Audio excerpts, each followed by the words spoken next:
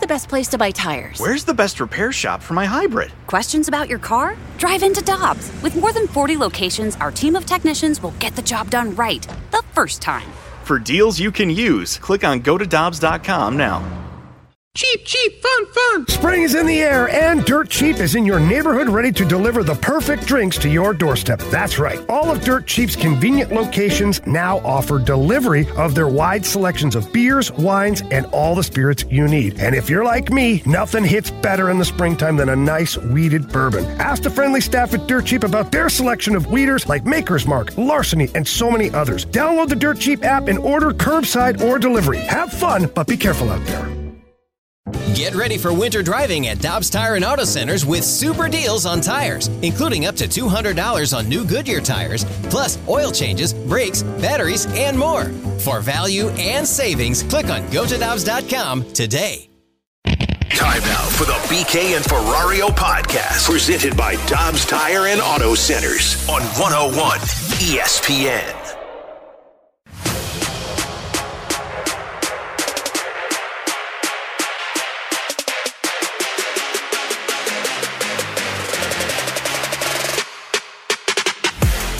And he walked him, or did it hit him on the foot? Hit him on the foot. That hurts. So another Met is hit, and JD is in pain.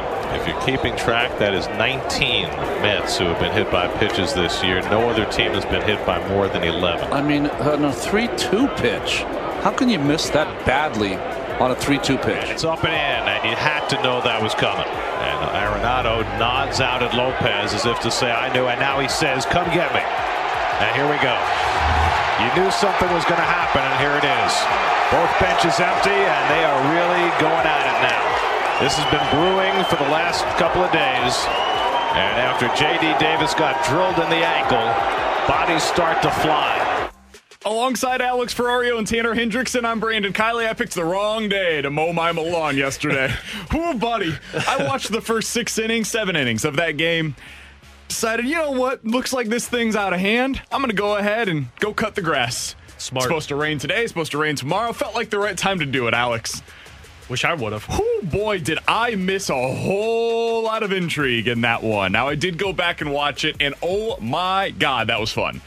So, it all started when the Cardinals, and by the way, that audio courtesy of SNY up in New York, it all started when, of course, Genesis Cabrera hits J.D. Davis on the foot. It was a 3-2 count. Of course, he's not trying to hit him there. But everybody and their mother knew what was going to come in the next inning, including, apparently, Ollie Marmol's 4-year-old daughter. Do you or your team have an inkling that something like that is coming? I think my 4-year-old had an inkling it was coming. I think my 1-year-old did. Everybody knew it was coming up next. And it went pretty much as expected. Now, the problem was they threw high and inside, Alex. And when you throw high and inside, there is one guy on the Cardinals I would not recommend doing that against. Harrison Bader. It is Nolan Arenado, who showed a few years ago when he was with Colorado, he will kick your ass. He is not afraid to charge the mound, and if you want to throw your glove at him, by all means, go ahead and throw it. He's coming swinging. And if he connects, it ain't going to feel good. I loved everything that we saw yesterday. And no, I don't condone fighting in baseball. You probably shouldn't do it.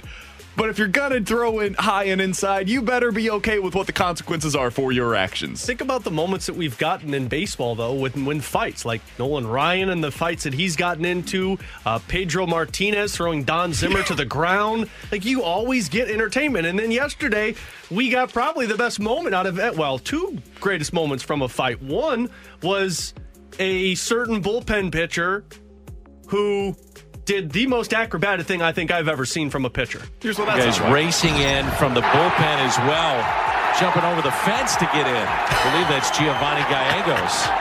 I mean, he came out from off camera in the back of the bullpen, charged the front of the bullpen gate, and then he just leapfrogged over it.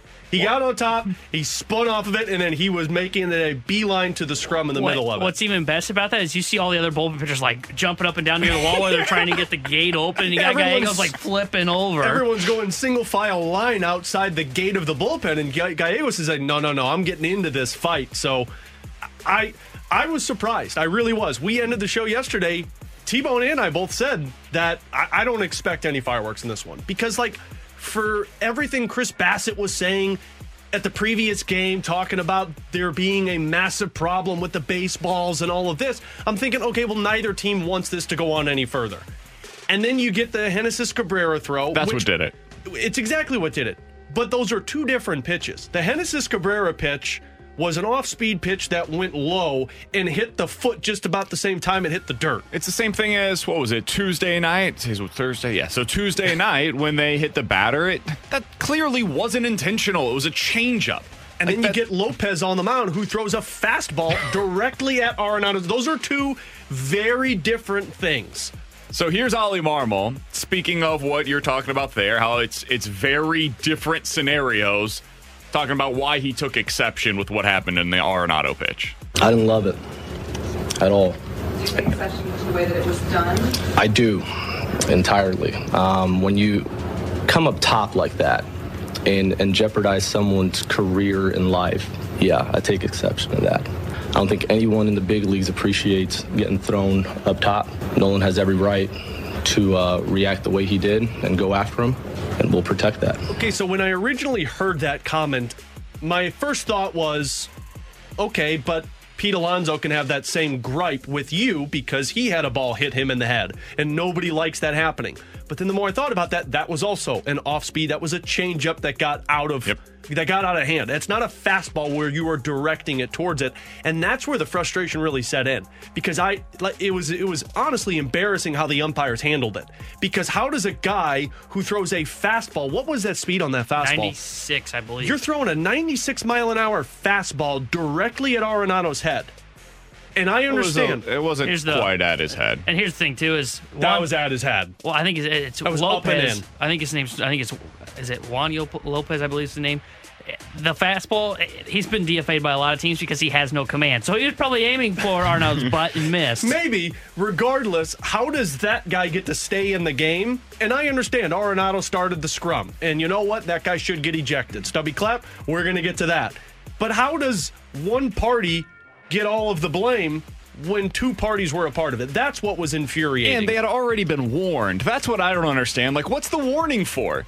Isn't it for this? Like, to prevent something like this? And if it does happen, then everybody gets thrown out. Like, just throw all of them out of the game, especially on the final game of a series. Just get all of them out of there, and then we'll worry about this the next time that these two teams play. The end result, though, is something that I find to be pretty interesting. I think these teams are now rivals. There's the history going back to the 80s for people that are of age to have watched those two teams going up against one another. You have a very natural villain in Pete Alonso. You've got the hometown kid who never played for the hometown team that feels slighted by the hometown team in Max Scherzer, who is as ferocious as they come. I didn't see him out there yesterday in that fight. He was hiding. You look at Buck Showalter and who he is as a manager. He's a little feisty. He's old school. I loved the way Ollie Marmol handled everything yesterday. I thought it was perfect.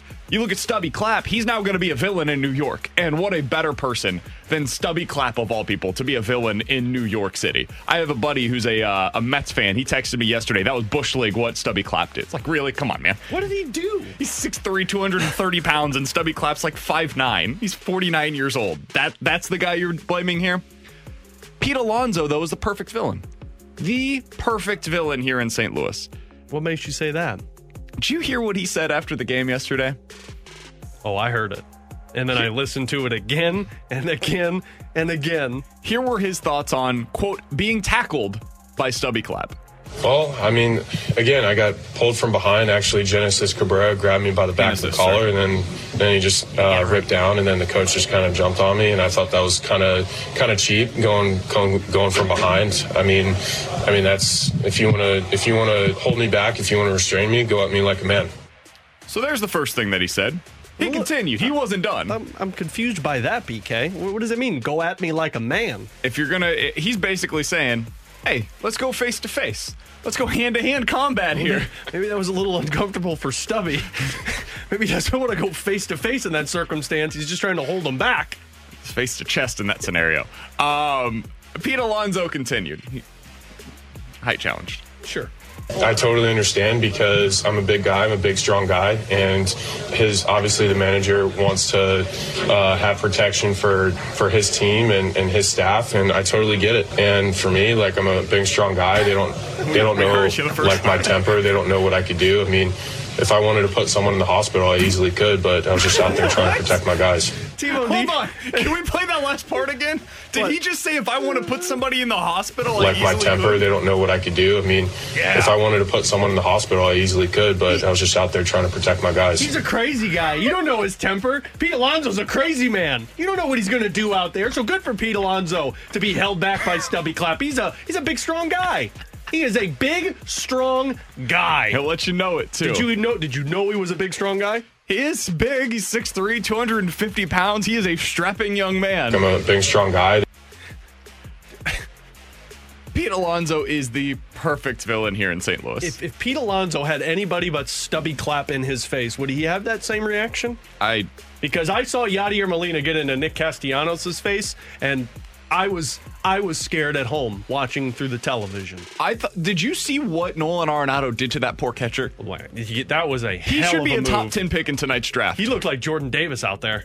The edge rushers in this year's draft wish they could stack and shed the way that Nolan Arenado did against that catcher yesterday. Aaron Donald. That was amazing. It would be great if the catcher fell over. Who was made it perfect? Setting aside the Stubby incident, because we've talked about that, setting aside Giovanni Gallegos, who leaped over the bullpen wall, which is one of the most amazing things I've ever seen. Who in particular stood out to you in that benches clearing incident yesterday? I will nominate Paul Goldschmidt, who has never ran that fast to anything in his entire life. He was moving. You keep saying that, but Yadier Molina outran him. And he had his gear on still. That was amazing to see him sprinting with his gear on. Yachty had his shin pads on, and he was still outrunning Paul Goldschmidt. There's a couple of nominations for this one. One was Max Scherzer. Didn't see him out there. Might have been getting a rub down. Bathroom break, maybe. But as a pitcher. Two, getting a massage, is that what you meant? Yeah. Okay. Two, Genesis clarifying. Genesis Cabrera. And Genesis Cabrera just came out of nowhere. First of all, when he came running out of the dugout, he had a towel with him. I didn't know what he was going to do with that. But then two, he was the one that just saw Pete Alonso being held down by Stubby Clapp, grabbed his jersey, and just yanked him to the ground.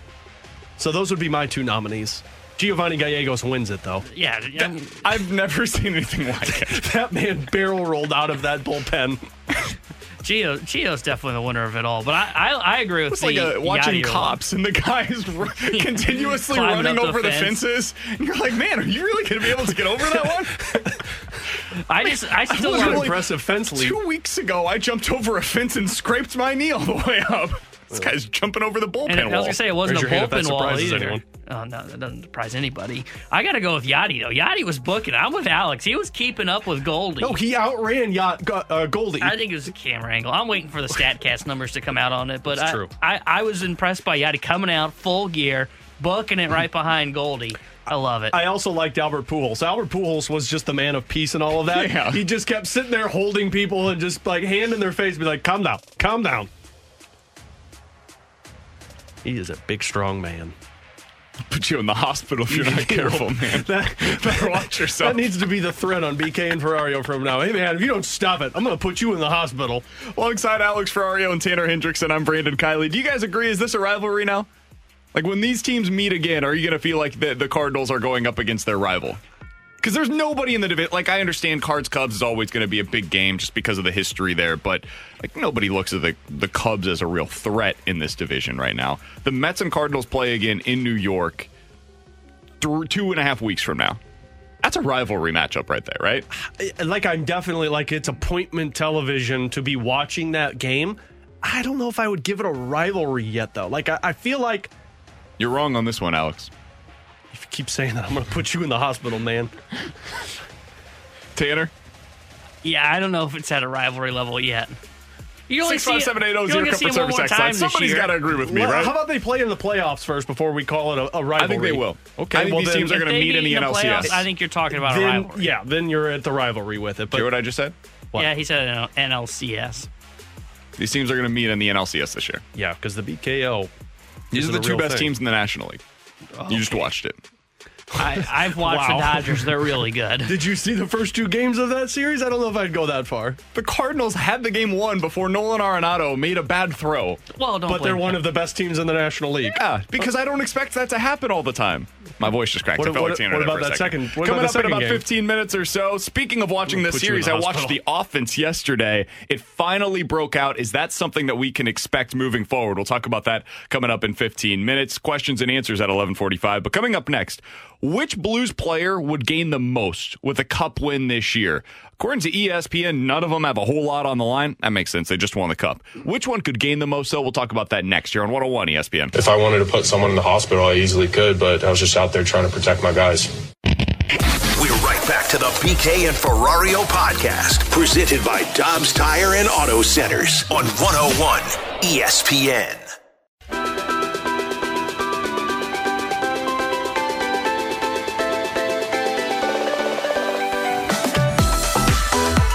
Ferrario and Tanner Hendrickson, I'm Brandon Kiley. Earlier today, I was reading over on ESPN.com, and Alex, they ranked the Stanley Cup-less playoff players who need a cup the most. And, of course, you got the likes of Claude Giroux, Joe Pavelski, Joe Thornton. They're right at the top of this list, right? They're all old guys who, if they get a cup, it's kind of the last thing they really need to accomplish in this league. I kept going down. There is no Blues players on this list, which, when you think about it, I guess makes a lot of sense, because even the players they've added since their last cup run, most of them have a cup themselves from somewhere else. Like, you look at Nick Leddy, he's got one already. You look at Brandon Saad, he's got one already. I guess you could argue Pavel Buchnevich, but he's so young, there's not a whole lot at risk of, like, not being able to maintain his legacy if he doesn't get one right now. So I get why they don't have Blues players on this list. But if I were to switch the argument a little bit, and I asked you which player gains the most if they win a cup this year, who do you think it applies to? There's 2 that come to mind for me. One would be Vladimir Tarasenko, because I think it would apply a lot to his career, because if they were to win it, he had the season that he just had. I feel like that you might emerge, if he's not already, a superstar in the NHL. But I think the one that would gain the most from it would be Ryan O'Reilly. 2 cups in 4 years with the Blues, captain for one of them. He was the Conn Smythe winner in the other.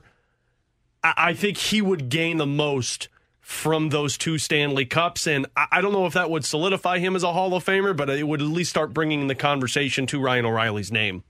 I think the one for me, and there's 2 for me as well. One of them is, I think it's Ville Husso. I think he gains the most from it, because he then proves, okay, all year I had to deal with the questions of, okay, they're going to get Binnington back to form. He's got the contract. I'm going to be replaced by Jordan Binnington even though I'm playing well. And then he goes on and he can lead the team to a Stanley Cup. Not only is that good for him just in terms of winning a cup, it helps his free agent case as well when he hits free agency next year. Also, it's kind of one of those moments for Ville Husso where it was, I was supposed to be the guy in Jordan Binnington's skates in that 19 Cup run, but I was hurt and didn't get my opportunity. Binnington took it, ran with it. I got my opportunity this year and I was able to run with it. And the other one for me would be Colton Parayko, being the lockdown, shutdown defenseman that was heavily criticized when the season began, ended up becoming the best defenseman in the NHL, and he becomes a guy that is going to lead this Blues team. If the Blues win the Stanley Cup, defensively, the guy you're going to point to is Colton Parayko, in my opinion. So I think those are the 2 for me. Can I take you on a magic carpet ride real quick, Alex? You can come alongside me. Do we need the music for it? Really, if you want to. Really, that might be the most uncomfortable I've ever felt in this show. If I knew you were going to have that reference, I would have had it. Our first segment was about a big, strong man who could put you in the hospital, and this is what made you uncomfortable, huh? That didn't make me uncomfortable. That just made me laugh. He is a big, strong man. Robert Thomas, if this Blues team goes on a cup run, I think will finish that cup run being considered to be one of the best players in the NHL. I think that's what it would mark his arrival within this league. The way we were talking coming off of the All-Star game and the fastest skater competition, that was Jordan Kyrou's moment, right? We had all said at that point in time, obviously things have gone a little differently since then, but we said at the time, this was his moment where he has announced his arrival as a true star within the NHL. I think Robert Thomas this year has become a star. Maybe not a superstar, but a star within the league. He's a point-per-game producer. He's going to finish the year with at least 20 goals and at least 50 assists. He's the first Blues player to have 20 goals, 50 assists, and a plus 20 on the ice in any individual season in franchise history. His regular season accolades are already there. But the last time this team won the Cup, they did so with him being an ancillary piece. He wasn't even a center at that point in time. He was a complimentary guy who you knew eventually would get there, but wasn't quite there just yet. If they win the Cup this time around, it will be at least in part because he's having those big face-offs late in a defensive zone, because that's what the Blues trust him to do right now. He's going to have had probably 5-10 different highlight reel plays over the course of the playoff run. That's going to be necessary for them to be able to win the Cup. I think Robert Thomas makes that big step that we've been talking about nationally. Locally, he's already there. But nationally, if this team wins the Cup, I think he's the guy that benefits the most. I think he will be viewed as a legitimate superstar within the league if they win the Cup. See, I think he's already viewed that way by a lot of people. Nationally? Yeah. I don't think the casual NHL fan knows much about Robert Thomas. The casual NHL fan doesn't, but I think national analysts look at Robert Thomas now as one of those centermen. I mean, when I talked with, I forgot, it was either Greg Wyshynski or it was somebody, but I talked to him on pregame about a week ago, and he said, he's already crossed into that superstar threshold. Now is just getting into the elite threshold. But I don't think most casual NHL observers view him that way. But, I mean, how many people on this Blues team do you think casual NHL observers view as in any of those categories? I think Vladimir Tarasenko, Ryan O'Reilly. I think those are the two. I don't think so. I just think St. Louis is that market. I know it's silly to bring up this argument, but he was on the front of an NHL video game. Like that does matter for casual observers of the sport. I think he would be the only one, but I think Robert Thomas is going to get there with or without a Stanley Cup. I mean, it's a good one to pick there. Regardless, I think Robert Thomas has already crossed into that superstar threshold. People are going to be talking about his next big season next year, regardless of the outcome of the playoffs. I also think if the Blues win the Cup, and he's a big part as to why, boy, howdy, that contract that he's about to get, and I think they would probably want to try to extend him this offseason. Don't push that down the road.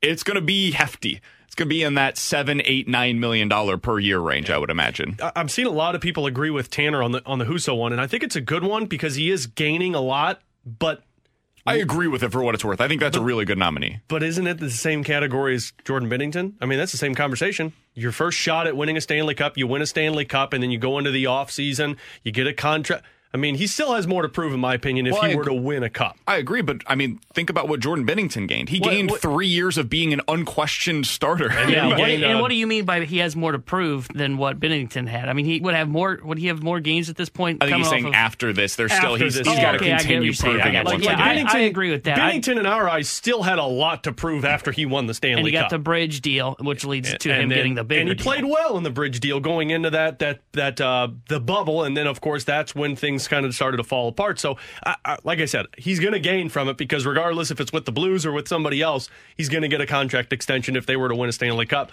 One other one that came to mind, what about Justin Falk? That's a good one. Justin Falk spent his entire career with Carolina. I believe he only appeared in one postseason with the Carolina Hurricanes, and then he's been in the postseason with the Blues every single season that he's been with the team. Hasn't looked the greatest. But if he goes on to win a Stanley Cup and he is one of the main pieces, why? Does he become a number one defenseman in a lot of people's eyes? Does he start to get Norris Trophy votes in a lot of people's eyes? I don't think Norris Trophy votes just because the points aren't there. Yeah, because Roman Josi's putting up a 100-point season right now. Yeah, and Cale Makar is up there as well. Ridiculous. I understand. I think that it's a really good one to throw out there, Alex. I think he would always be in that second tier of defensemen where you get to the end of the season and people are talking about the most underrated defenseman in the league, and he's just always perennially a candidate to be in that type of a category. Would you put Torrey Krug in that same conversation?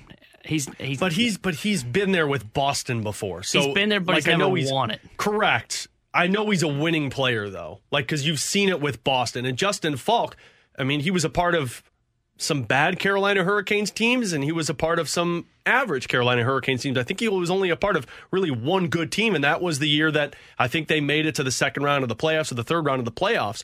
So I think Torrey Krug's kind of already in that category by now. I saw this as a question that somebody threw out there for another team. It was an NBA-related question, but I wanted to get your thoughts on it as well, just as a quick thought on the Blues right now.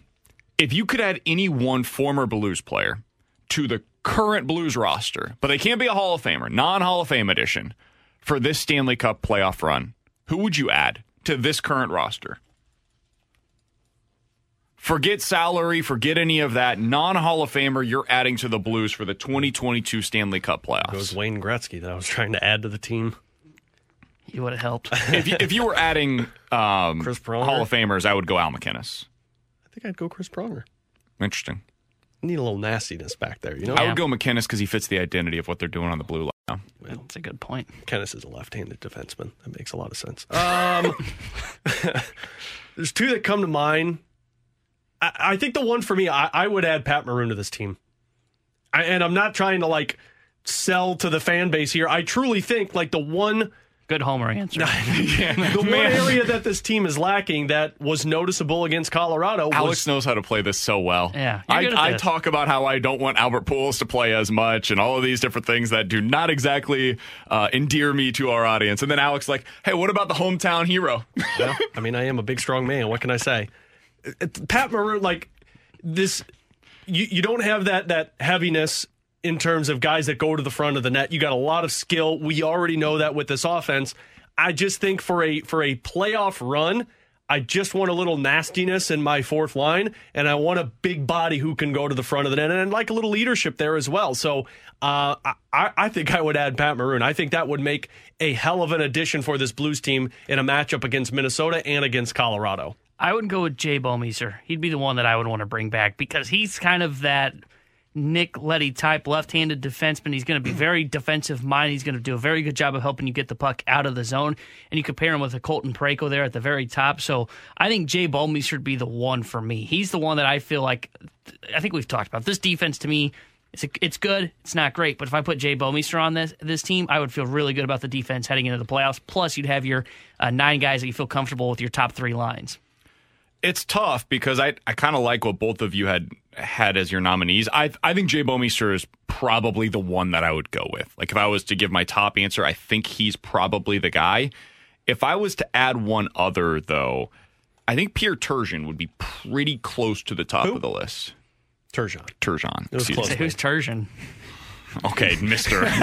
You want to go there? We can talk about what happened before the game or before the show today. Hey! What happens before the show stays off the air? You can't throw his name into this. He's going to be a Hall of Famer. Is he a Hall of Famer? He will be. Is he a Hall of Famer? It's a joke that he isn't already. Coming up in 15 minutes, we'll get to questions and answers coming up next. The Cardinals offense finally broke out yesterday. Is this going to be the norm now? We'll talk about it next year on 101 ESPN. Whole new world,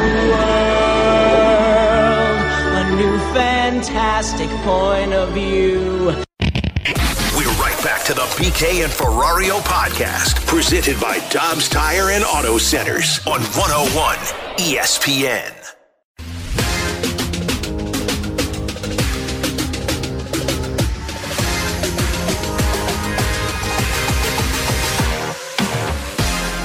Carlson down the right field line. It is fair. Into the corner. One run is in. That's Nolan Arenado.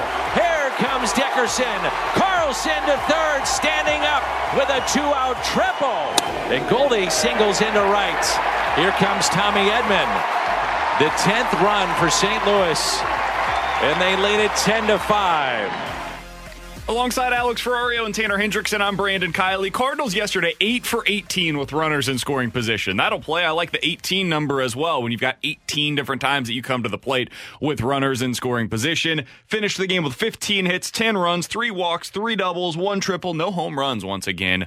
The offense finally looked as we were expecting. That audio, by the way, courtesy of Bally Sports Midwest. Alex, was that the breakout we were waiting for, or is this a one-off and you're still waiting to be convinced that the Cardinals offense is real? I don't want to be convinced that it's real. I know it's real, but I think I'd like to see it just continue. I think it was a breakout for Dylan Carlson. I think that was a huge game for him to go 2 for 3 to pick up 2 RBIs and get that triple. It was something at least that I'm starting to say, okay, they're fine. I still think I want to see it backed up a little bit, but look, you did that against Carlos Carrasco, who came into that game with a sub-2 ERA. That was a guy who was pitching really well, and it was a team that had gotten the best of you in 2 games. I loved the response from the team. I don't think I ever sat here and said that this offense isn't for real. It's just it was off to a really slow start, and it was getting concerning. Still a little concern in a couple of areas, one being Paul DeJong, Tyler O'Neill, who went 0 for 4 in that one, but I thought that was a huge breakout game for Dylan Carlson, which got me excited. Yeah, I still have some concerns on the offense, but it's based on what he said. I still wonder about the bottom part of the order.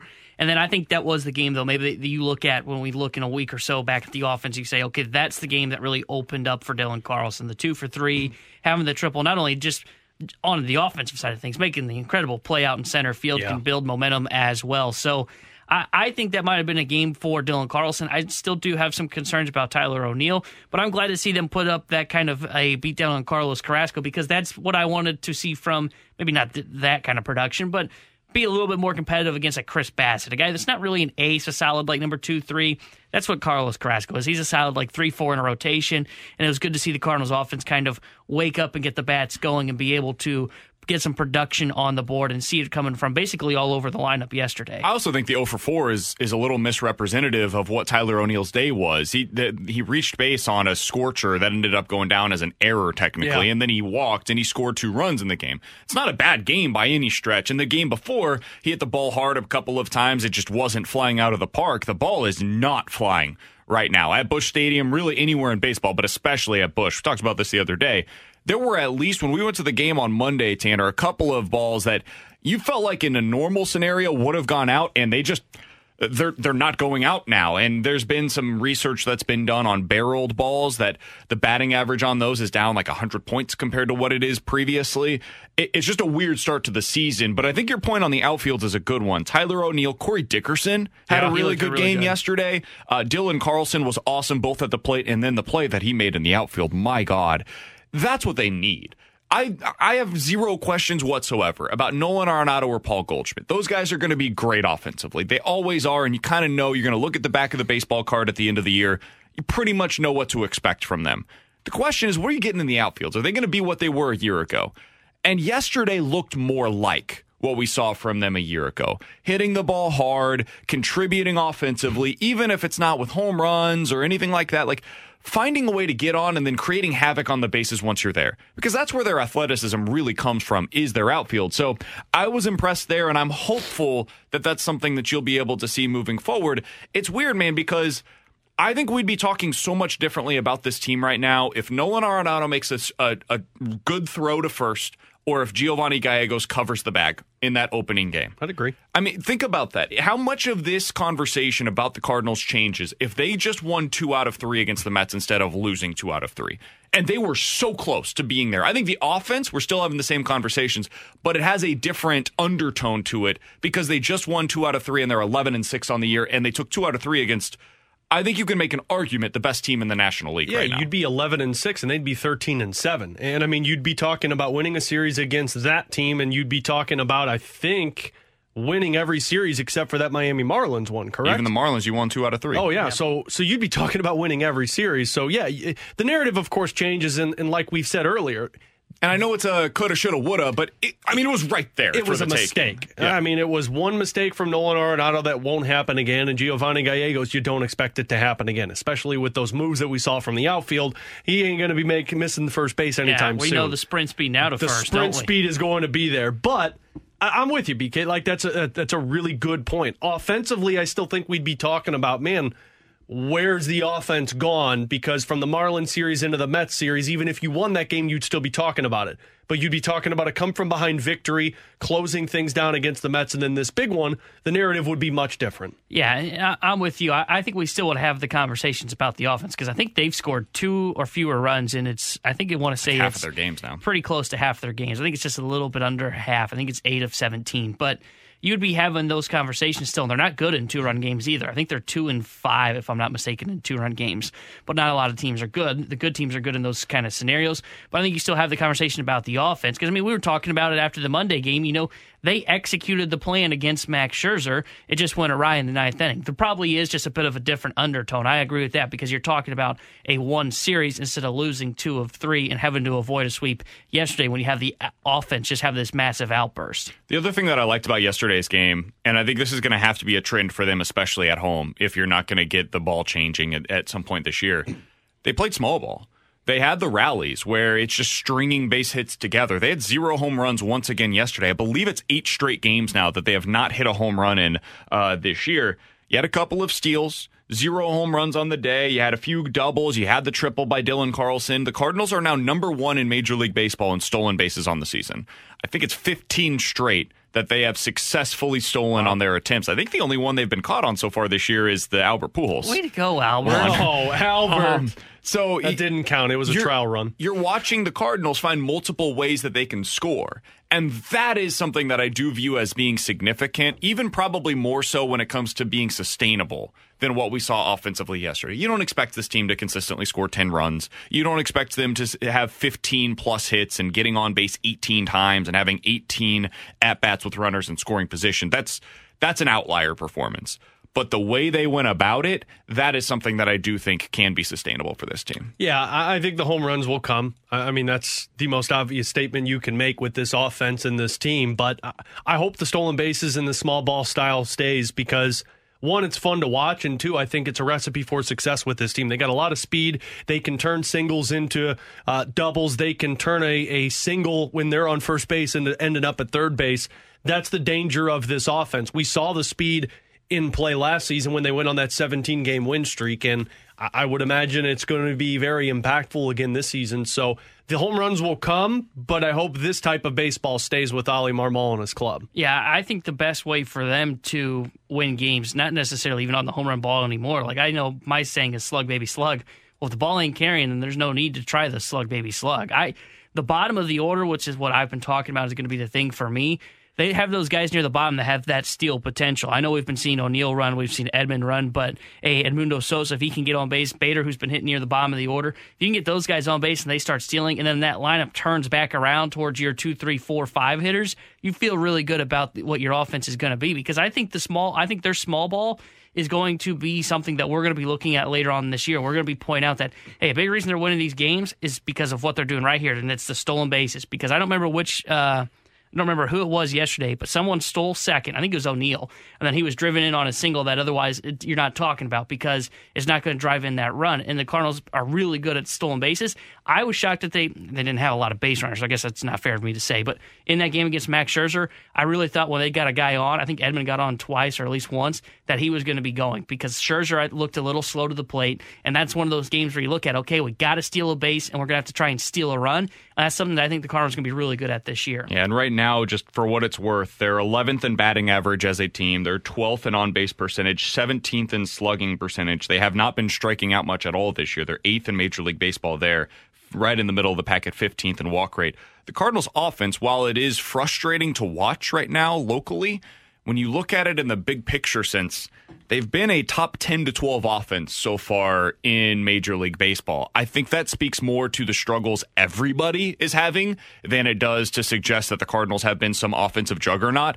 But what you're watching is just this is what all of baseball is going through right now. Nobody, for some reason, is slugging right now. Coming up in 15 minutes or so, we're going to talk to Joey Vitale, the Blues analyst for 101 ESPN. We'll ask him the question that we talked about earlier today. If you could say one Blues player that's going to benefit the most if this team goes on a run to the Cup, who would that be? We'll talk to Joey about that at 12 o'clock. Questions and answers coming up next. We're right back to the BK and Ferrario podcast, presented by Dobbs Tire and Auto Centers on 101 ESPN. You've got questions. We may have the answers. Maybe? Text now to 65780. It's BK and Ferrario's questions and answers on 101 ESPN. 65780 is the Air Comfort Service text line for questions and answers. Let's start with this one from the 314. We pretty much know Ville Husso will start game one, but how long of a leash does he have if he struggles in game one, Alex? I guess it depends on how bad he struggles. What I mean by that is, does the team look awful in front of him also, or is it just on Ville Husso? That, I think, will be a really big decider. But, I mean, let's just go off past experience with goaltenders that struggle under Craig Berube. 2019, where Binnington would have a bad game, you'd go right back to him. In the bubble, when Binnington struggled, they gave Binnington the first 3 games, and then they let Jake Allen play those next 2, and they won those next 2, and then they went back to Jordan Binnington. So if The only way you see Ville Husso out of that net without an injury is if the Blues are facing elimination and the goaltender is the problem. Then I think you'd see a change in between the pipes. I think that's fair because I think the way the Blues are going to approach this, and it seems to be Craig Berube's kind of MO in the playoffs, is I'm going to live and die by my number one goaltender. I'm not going to switch it in and out. And I like that approach rather than going, oh, one bad game, I gotta quickly go back to Jordan Binnington.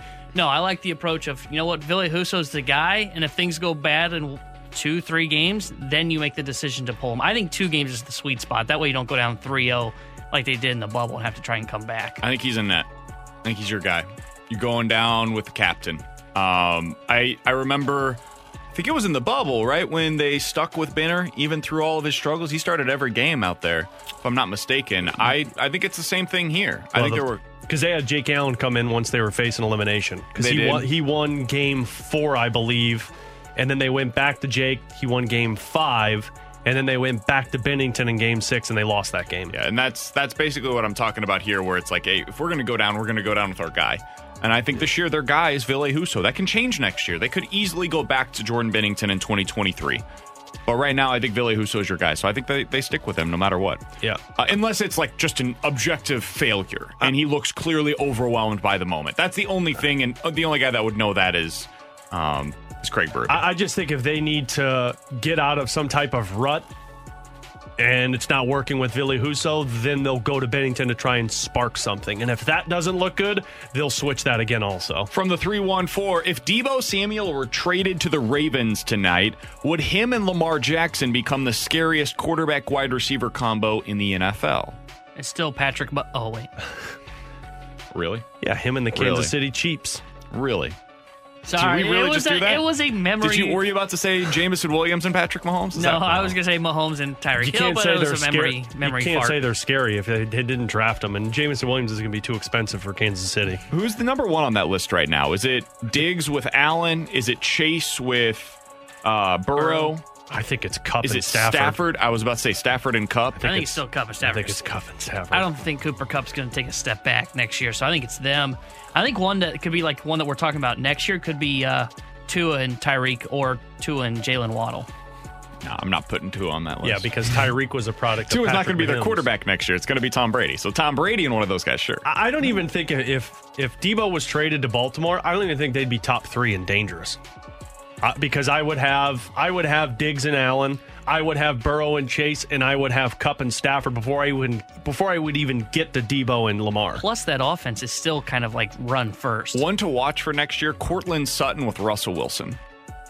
Courtland Sutton's a really good receiver. That's a good one. And any of those wide receivers, Jerry Jeudy with Russell Wilson. Sutton, the reason why I would go with him as my pick from the Broncos is because he wins the way that Russell Wilson likes to throw the ball. He's going to win deep, and he's going to win contested catches, and that's the way that Russell Wilson has liked it in the past. So I would go with them. And by the way, I don't think that if you're looking at the Chargers, what they have with Keenan Allen and Justin Herbert, they don't get enough love. They are a terrifying duo. Or Drew Lock and DK Metcalf. Yeah. That's going to be a great one. That's going to be a dominant one. I couldn't say that with a straight face. And Devontae Adams and Aaron... 65780 is the Air Comfort Service text line for questions and answers. Last one here. BK, if you were the Chiefs GM, what do you do tonight? Do you trade for Deebo Samuel? Do you move up for a high draft pick? Do you keep your first 4 picks and build the defense? If I was in charge, we would be moving up for Kayvon Thibodeau if he falls out of the top 8. Thibodeau is the defensive end out of Oregon. He would be the one that I would be moving up for. Will Seattle move that pick, though? I would think so, yeah. They basically have very few picks, and they've got a lot of holes on that roster.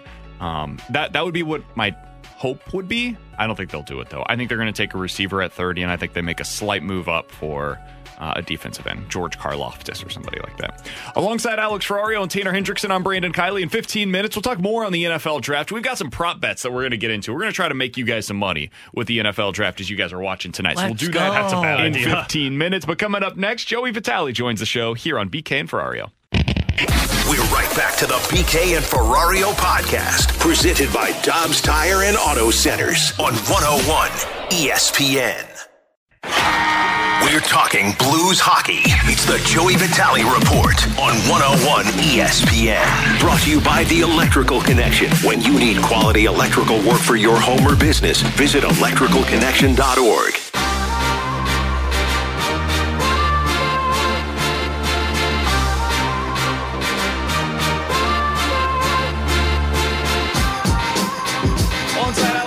Tanner Hendrickson, I'm Brandon Kiley. Very happy to go out to the Brown and Crouppen Celebrity Line as we are getting to the end of this regular season for the St. Louis Blues. They finish it out tomorrow night against the eliminated Vegas Golden Knights. Joey Vitale will be on the call for that right here on your home for the Blues, 101 ESPN. He joins us now. Joey, how you doing today, man? Joey. A little delayed there, boys. We were delayed there. Sorry, Joe, we were slow. Me.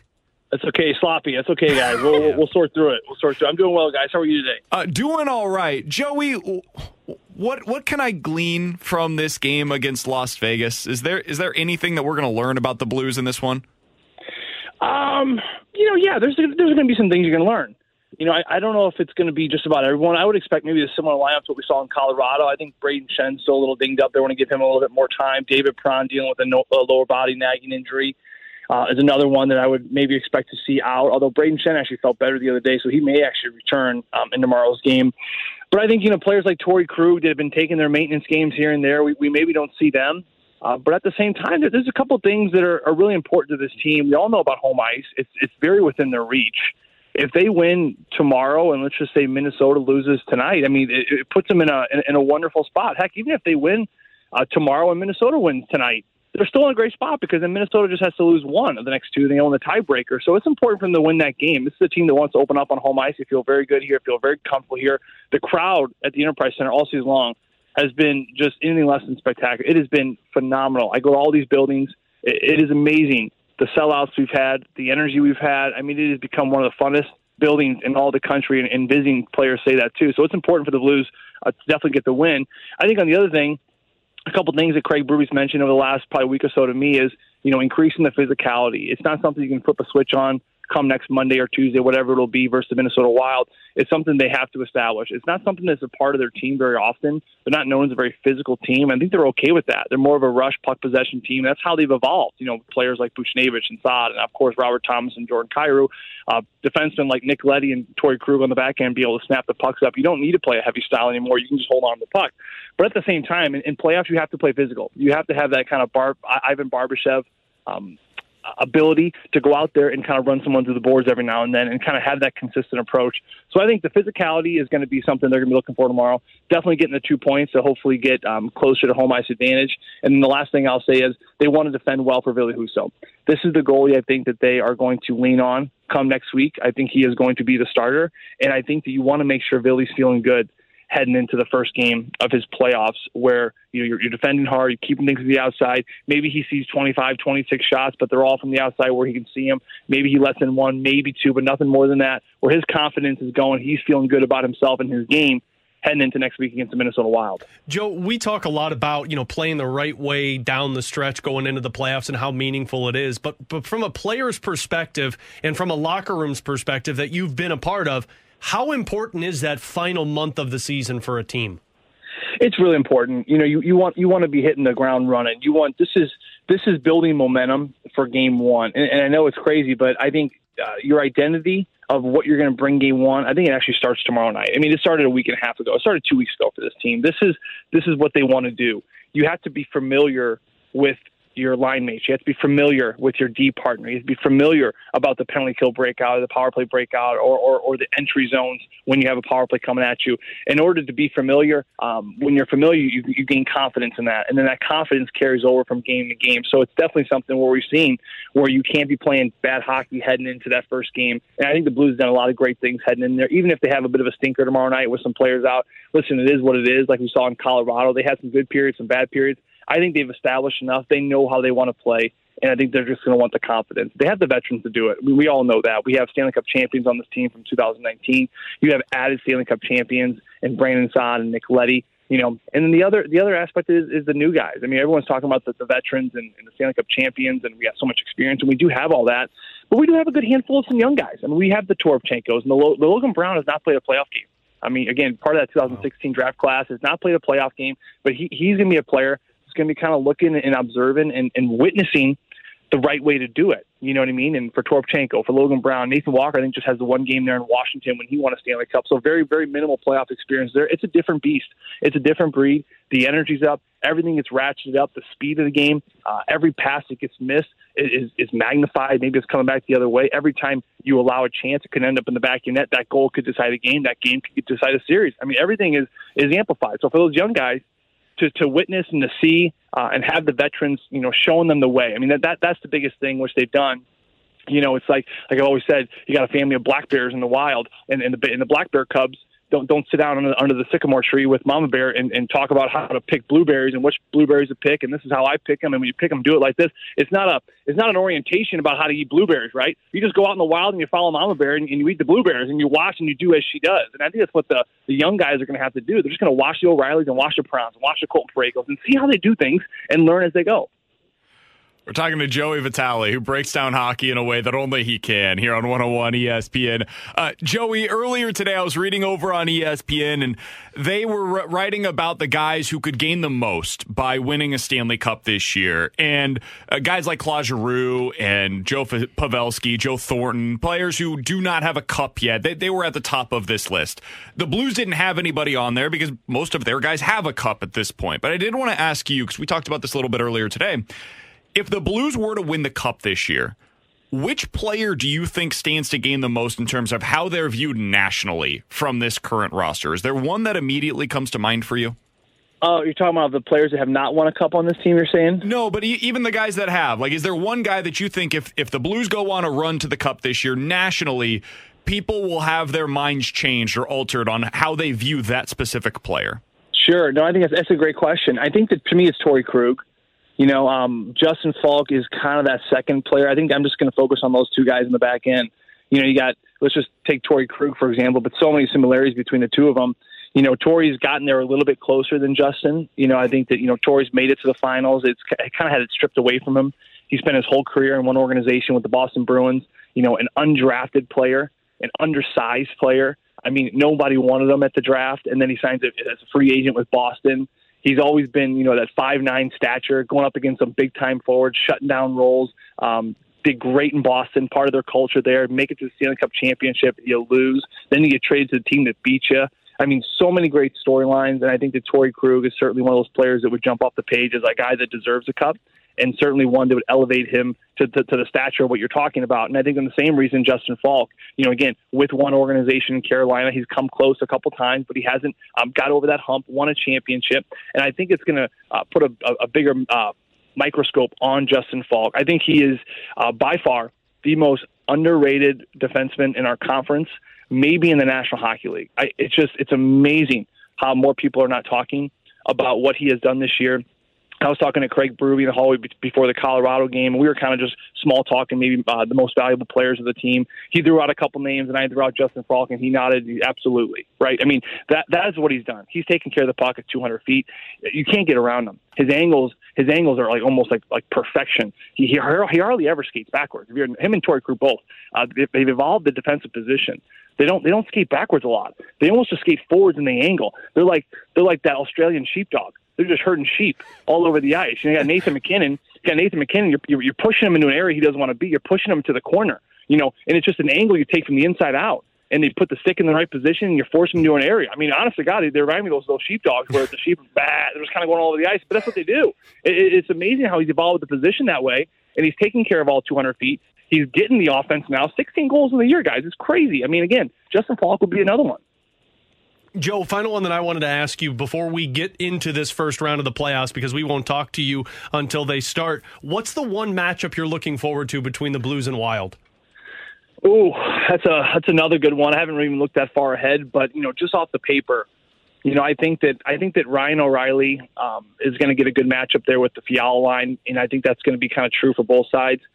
Actually, I think the Eriksson Ek line is going to have the responsibility of Robert Thomas line. This is going to be a big one. Eriksson Ek, Greenway, they got some big bodies on that line that like to play physical, that like to play in your face. They play fast. They play defensively savvy.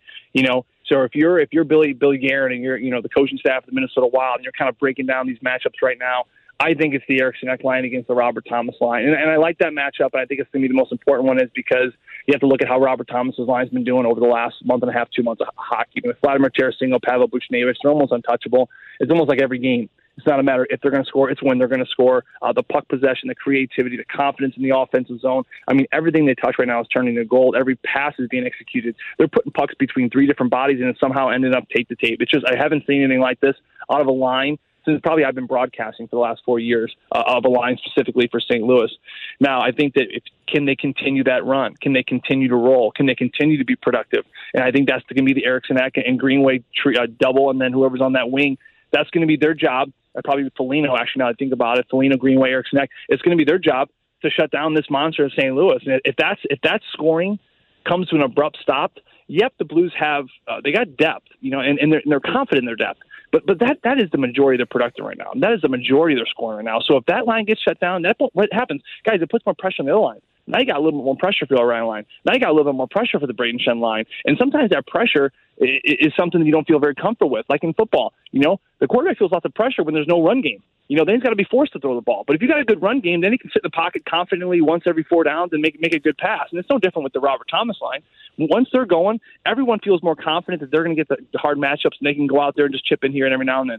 But if they get shut down, it does add that pressure, which could disrupt this offense a little bit as they're on this tear of scoring. So to me, that's going to be the forward matchup to keep an eye on. It's going to be that Eriksson Ek centerman against Robert Thomas with Foligno and Greenway, of course, going up against Tarasenko, Buchnevich. It's going to be a fun one, no doubt. I don't know about you, Alex, but I think Joey Vitale just said Ike Ekwonu is going to be your number 1 overall pick for the Jaguars at plus 450 over on the FanDuel Sportsbook. Joey, we appreciate the time as always, man. Thanks so much for hopping on with us today. Anytime, fellas. You guys have a great week. Absolutely. Same to you. That's Joey Vitale joining us here on 101 ESPN. He will be on the call for Blues versus the Vegas Golden Knights tomorrow night. Puck drop for that one at 7 o'clock. Alex will have your pregame coverage tomorrow at 6 as the Blues finish out their regular season. I gleaned that I'm pretty excited for that matchup tomorrow, T-Bone. What about you?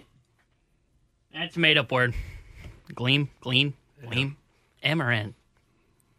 N. Oh. It's gleaned. And I marked it as gleam when I cut imbecile. the audio. Is that nice? BK's using words that don't mean anything. Come on, man. I'm gleaming. Yeah. Gleaming from ear to ear. Yep. Let's win some money on the NFL draft next. I mean, honest to God, they remind me of those sheepdogs where the sheep are bad. We're right back to the BK and Ferrario podcast, presented by Dobbs Tire and Auto Centers on 101 ESPN.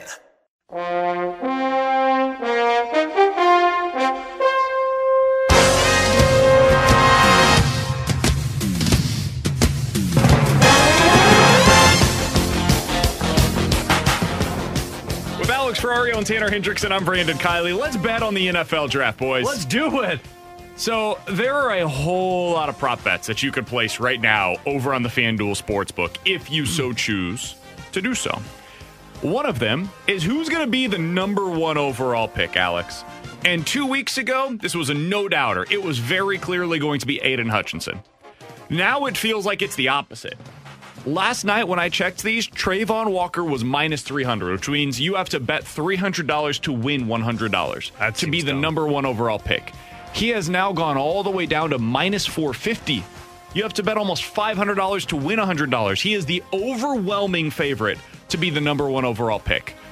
Do you believe he will actually end up being the number 1 overall pick? I think so. I think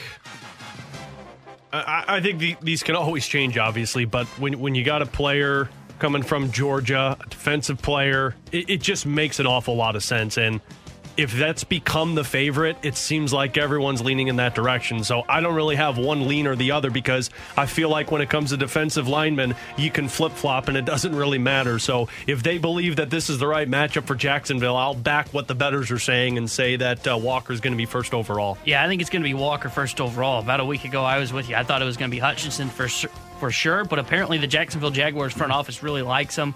I think they're going to end up taking him. All the reports seem to be leaning that way. If I had to put money on it, I would bet him. I almost feel like there's no other bet I'd be willing to put down on the number 1 pick. I think so too. It's stunning though. Like I don't want to lose sight of the fact that I can't remember the last time that it was this late into the process that somebody clearly became the number 1 overall pick. I mean, maybe Baker. I didn't really believe that Baker was actually going to be the guy until they did it. I thought the whole time Sam Darnold was going to be the player. I feel like quarterbacks are different than defensive linemen. That's because fair. defensive linemen, you know what you're getting. The quarterbacks, there's so many different things that fall into it. So it's so weird how these things go like that, where you just get 2 guys that are essentially the same player. I think the other one was Mario Williams versus Reggie Bush and Vince Young. Tanner, you were like 2. But those guys were all debated for the Houston Texans, and they ended up going Mario Williams, and there was a surprise there because Vince Young is from the area. People thought that he would be the number 1 overall pick. That was the other one that came to mind. By the way, apparently number 2 is now up for debate. I thought it would be obvious. Aiden Hutchinson seems like the exact Dan Campbell type of player. Is Malik Willis there now? No, Kayvon Thibodeau, my guy, is getting a lot of buzz today as potentially being the number 2 overall pick. Who is to Detroit. more likely, Thibodeau or Hutchinson, to bite someone's kneecap? Hutchinson. Very clearly Aiden Hutchinson. All right, well then he's the one that's going to go. I assumed it as well. I actually don't think that's necessarily a bad bet right now. It's minus 175 over on the FanDuel Sportsbook. You bet $175 to win 100. It's not great odds, but I'd be kind of surprised at this point if he's not the number 2 pick. All right, next one up. Which team is going to draft Kenny Pickett? Here are your odds, Alex. The Saints are 2-1. The Panthers are 2.5-1. You've got the Steelers at 3.5-1. Titans at 9-1. Seahawks at 12-1, and then everybody else is pretty far behind them. Who do you like to take Kenny Pickett? Put the money on Pittsburgh. Steelers taking Kenny Pickett. I mean, it just makes all of the sense in the world. I think that's right around the area that he would usually go with everything that the drafts or the mock drafts have put him in there. And then you're talking about the Pitt State kid going to Pittsburgh. That one makes the most sense in my opinion. I think I like Pickett to Pittsburgh as well. I think Pittsburgh takes a quarterback. I'm not sure if it's him or it's Malik Willis. I think Willis is probably a better fit because he probably will because he's going to go there. He's going to be the backup. He can learn a year under Tomlin's system. Pickett almost feels like he could probably win the job from Mitchell Trubisky. Granted, Malik Willis probably could Anyone can win the job from Mitchell Trubisky. But I think I would put it on Pittsburgh, I think, for now, because I kind of agree with Alex. I could see Malik Willis going to Carolina at 6. I don't think Malik will be there and when Pittsburgh selects.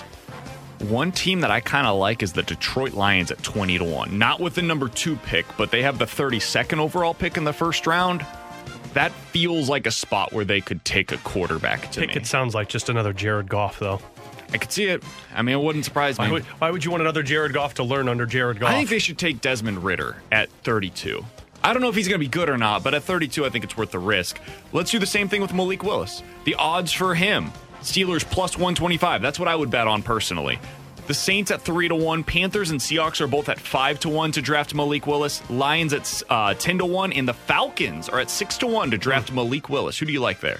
I like the Panthers. The Falcons are interesting though, because if you can get him, he might be starting for him next year. If you were able to get Malik Willis, I would say put the money on the Carolina Panthers. They need a quarterback. I mean, you can't go into this season, regardless if you think you compete or you can't compete. You can't go into this season with Sam Darnold. You know Cam Newton's not going to be there. You don't have a quarterback. You didn't make any moves in the offseason unless you're going after a Baker Mayfield at the draft. So, barring any unforeseen trades that take place, I think Malik Willis goes 6th overall to Carolina. Yeah, that's where I'm leaning to. Is I think Carolina might go with them because they desperately need a quarterback.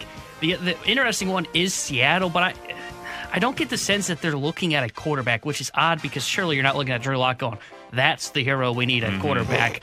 But I think if Seattle trades down, which I think they might, if they trade down, and let's say they just go to 15, I don't even know who's at 15, but let's just say they trade down. Philly, right? Right around there. It's like Philly, New Orleans, and the Chargers are all in that area. Let's say they trade down to 15 and Carolina passes up on them. Then maybe Seattle becomes an interesting team to keep an eye on for Malik Willis. But for right now, I think I'm going to say Carolina because they just reek of desperation, and that feels like a Carolina move. Next one, So as does we an keep offensive going, I've got lineman. the Steelers at plus 125 for Malik Willis. Total quarterbacks in the first round. The over-under is set at 3.5. This is crazy to me. I think that it should be lower than this. The over is plus 225. So you bet $100, you win $225 if it goes over 3.5 quarterbacks in the first round. Under is minus 400 now. Wow. So it's not even worth. If you think it's going to be under 3.5 in the first round, it's not even worth the bet, honestly, because the return is so small unless you bet a significant amount on it. I would be shocked, honestly, at this point if it's over 3.5, though. I can't even think of 4 that would go. Because I'm surprised the number's not 2.5. I think Willis and Pickett. Malik Willis, Pickett are probably the 2 I think go. And then Ritter's a question mark. And who's the next one? Corral? Maybe Corral. Or what's his name from North Carolina? I said Ritter. Oh, did you? Is it Howell? Sam Howell? Yeah, Howell. I can't think of 4 teams that are going into this draft that absolutely need a quarterback. Like now. Seattle, Pittsburgh, Carolina, Atlanta. And I don't even know if you could argue. I mean, Seattle seems to think Drew Lock is their quarterback. Yeah, those are probably the ones. New And then Orleans. Detroit, I think they don't need one right now, but they could, if they took one, it would make some sense. So I could see it. It's the under on this one, and you're right. Don't even bet on this. There's no way that 4 quarterbacks get selected in the first round. I have 2. How about this one? First wide receiver selected. The favorite right now is Garrett Wilson, the receiver out of Ohio State, at minus 160. Drake London and Jamison Williams are plus 250, so 2.5 to 1. Chris Olave, Treylon Burks are 25 to 1. Which one do you like as the first wide receiver selected? See, this is the thing. I feel like all these wide receivers are just kind of grouped together. Like, I don't feel like there's one, and maybe it's because I haven't read as much into them, but I love the Jamison Williams 2.5 to 1. That's the one I was thinking. Yeah. Speed always plays in the draft, man. I know he's got a torn ACL, but I've heard a lot about the Drake London one too, though. I've heard a lot about his name popping up. So either of those two, I think feel like Atlanta would be really likes Drake London. Do they? From what I've read and heard. Well, he'll be great for their quarterback to throw to. Yeah, Marcus Mariota. But I like Jamison Williams, too, because of what you said. His speed, and I don't remember who was breaking down on ESPN, but people are raving about his film now, too, at Alabama. Yeah, I mean, he was awesome. He was awesome. Not just the speed anymore. Last one, Alex, this is specifically for you. I wanted to pull this out. Jordan Davis over under 13.5. Where's he go? Oh, my. Wait, hold on. Over under 13.5. So under means he's before 13? Mm-hmm. Okay, I had to make sure that. He's 13 or earlier. I think it's going to be under. I think he goes top 10. I think Seattle might be the team that takes him. Guys that big, that run that fast, I just can't see him getting out of the top 10. I'll state it again. The man can block an entire offensive line with his arm reach. Seattle makes a lot of sense for him. Yeah. Seattle does make and a I lot look good of in sense. neon green, so I'll take it.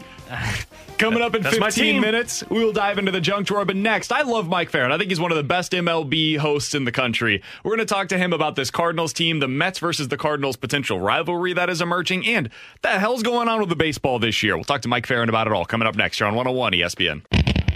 We're right back to the BK and Ferrario podcast, presented by Dobbs Tire and Auto Centers on 101 ESPN.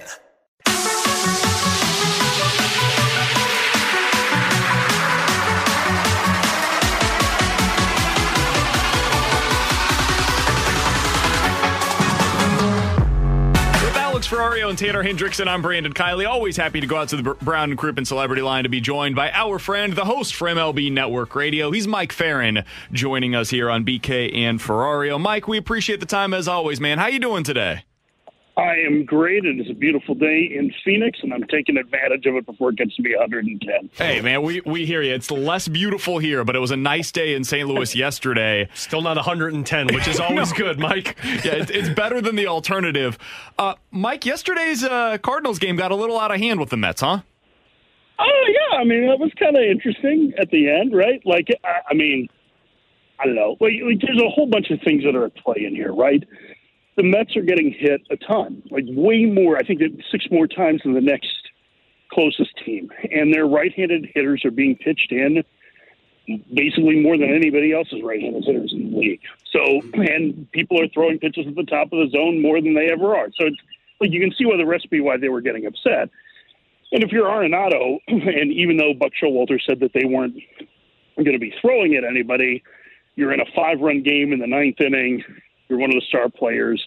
You're bracing yourself for that moment, right, where you're getting thrown at. So even though the pitch didn't look to be all that close to Arenado's head, I probably would react the same way. Well, I shouldn't say that. I would probably plot I think Nolan probably handle it better than I would, because I have to think that is absolutely terrifying if you're anticipating it and then there's a 96-mile-an-hour pitch up near your neck, even if it's not right at you. So I kind of understand where everybody got to in that, why the bench is cleared, why everybody is upset on both sides. And I guess the good news is that they get a couple-week break before they have to square off again.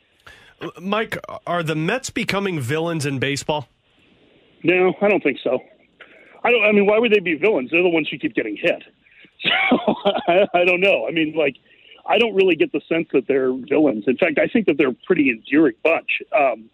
They brought in a number of really high character players from the outside. Obviously Scherzer gets the big bill, but I view Bassett that way. Despite his complaints about the baseball, I mean, he's not alone in feeling that way, but they might be in the minority in terms of pitchers who feel that way about the ball. But Escobar, Canha, Starling Marte, I mean, I actually think it's a pretty likable bunch.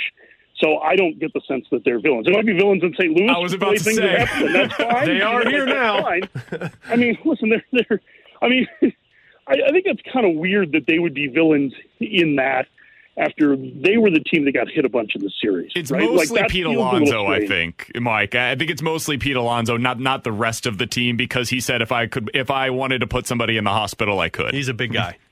I think that he was just disappointed he got taken down by a 5'8", 50-year-old man. It was quite that scene. Between that and Giovanni Gallegos jumping over the bullpen to sprint into the infield, it was... That was terrific. Can the Blues use him tonight? My gosh, he was ready for the third line.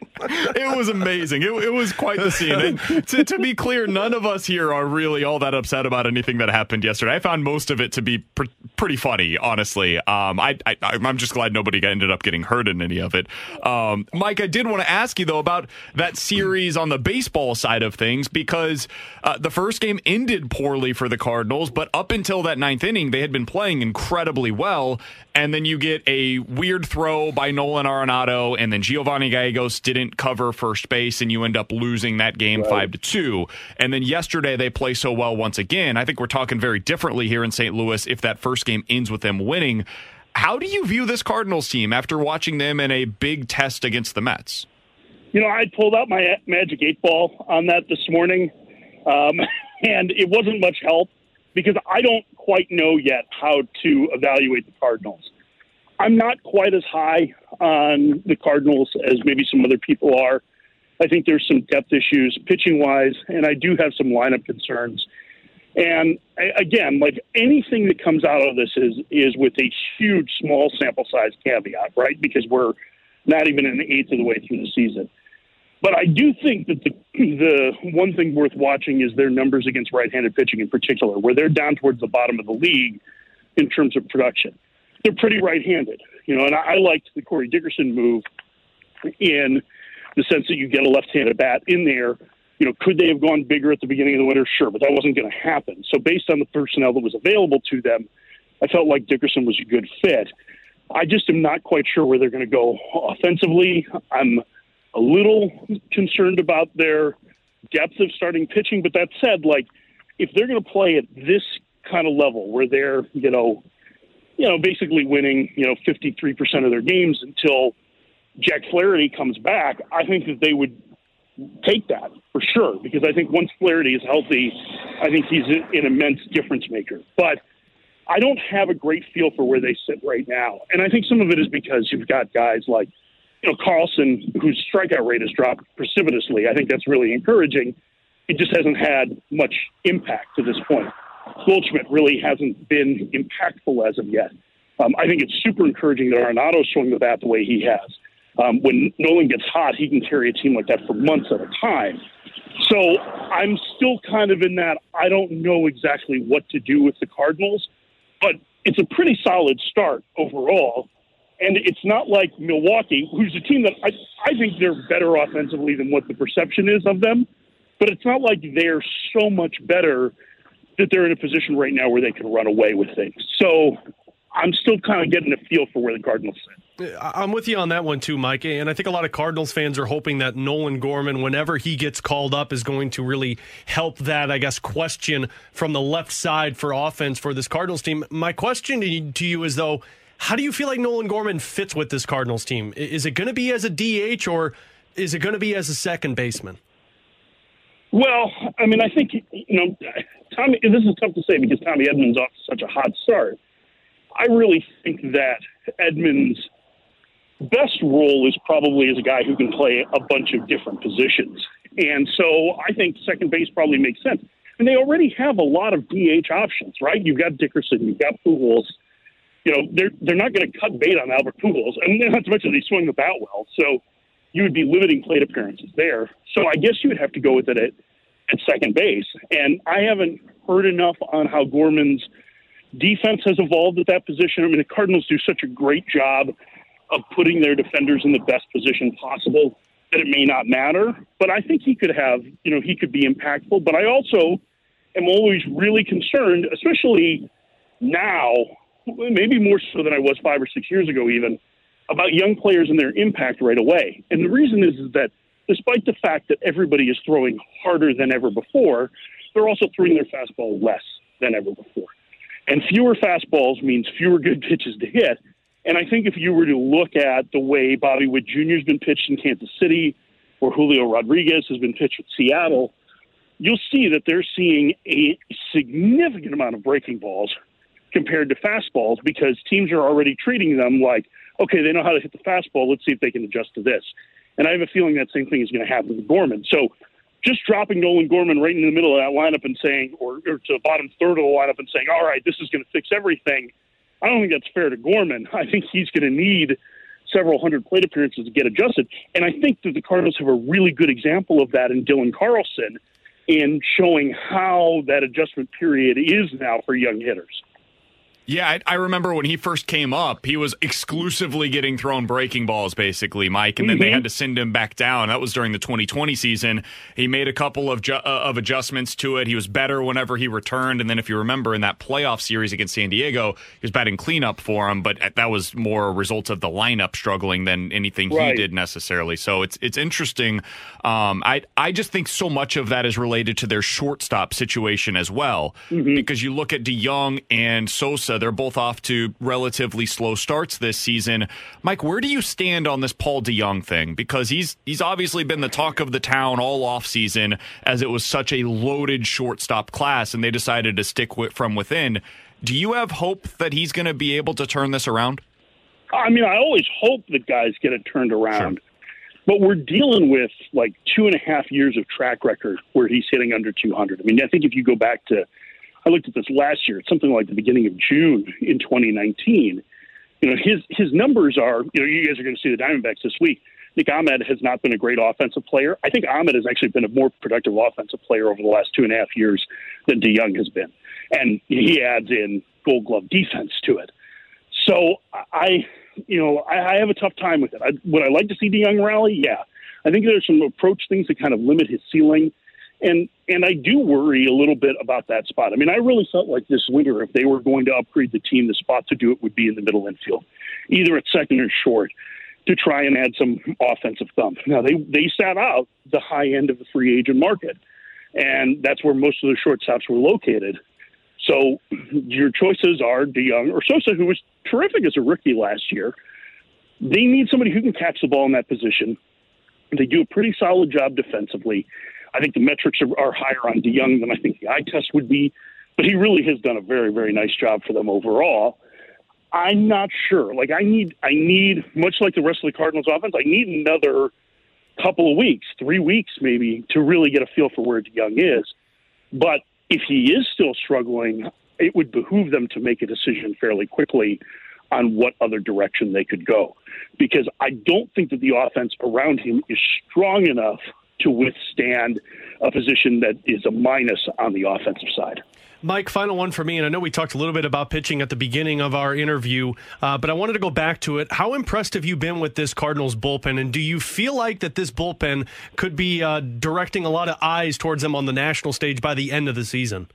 Yeah, well, I'm a huge Giovanni Gallegos guy. I think he's one of the best relievers in the league anyway. So I think that's super encouraging. I mean, listen, I guess the big difference is from when we started last year and they had so many issues throwing strikes. Whatever internal adjustments they made in addition to adding like TJ McFarland and Luis Garcia in the middle of the season really allowed these guys to be more consistent in the zone. And they have some huge arms. So, yeah, I think it's, I think it's really difficult to get recognized in a bullpen unless you have name brand performers. And I would even argue that as good as Gallegos is, and as much as those of us who are beyond nerdy about baseball know who Gallegos is, I don't think he has that national reputation yet, right? He doesn't have like the big save total or the All-Star game appearances or something like that that would trigger that conversation. That said, keep quiet, keep doing your job. Run prevention is going to be really key for this team. The starters have been pretty good. I think Michaelis' comeback has been terrific. We actually had him on our show this morning, and really interesting listening to him talk about how he was healthy and how he feels like his pitchers are in a better position than they have been in the last several years. But I think as long as they keep preventing runs and as long as they're not walking guys, which really was the issue with the bullpen for the first 2 months of last year, I think they have a chance to be a pretty solid unit. Mike, you mentioned that conversation you had. We'll get you out of here on this one. Thanks so much for the time today with Miles Michaelis. And I think it was you that asked him about the baseballs and some of the controversy that has surrounded that, both in terms of what the pitchers are dealing with, and also it relates to the hitting as well. The Cardinals have not hit a home run in their last 8 games. You look up and down the lineup, this doesn't look like a team that should be struggling like that to hit home runs. And at their ballpark, it can be difficult sometimes.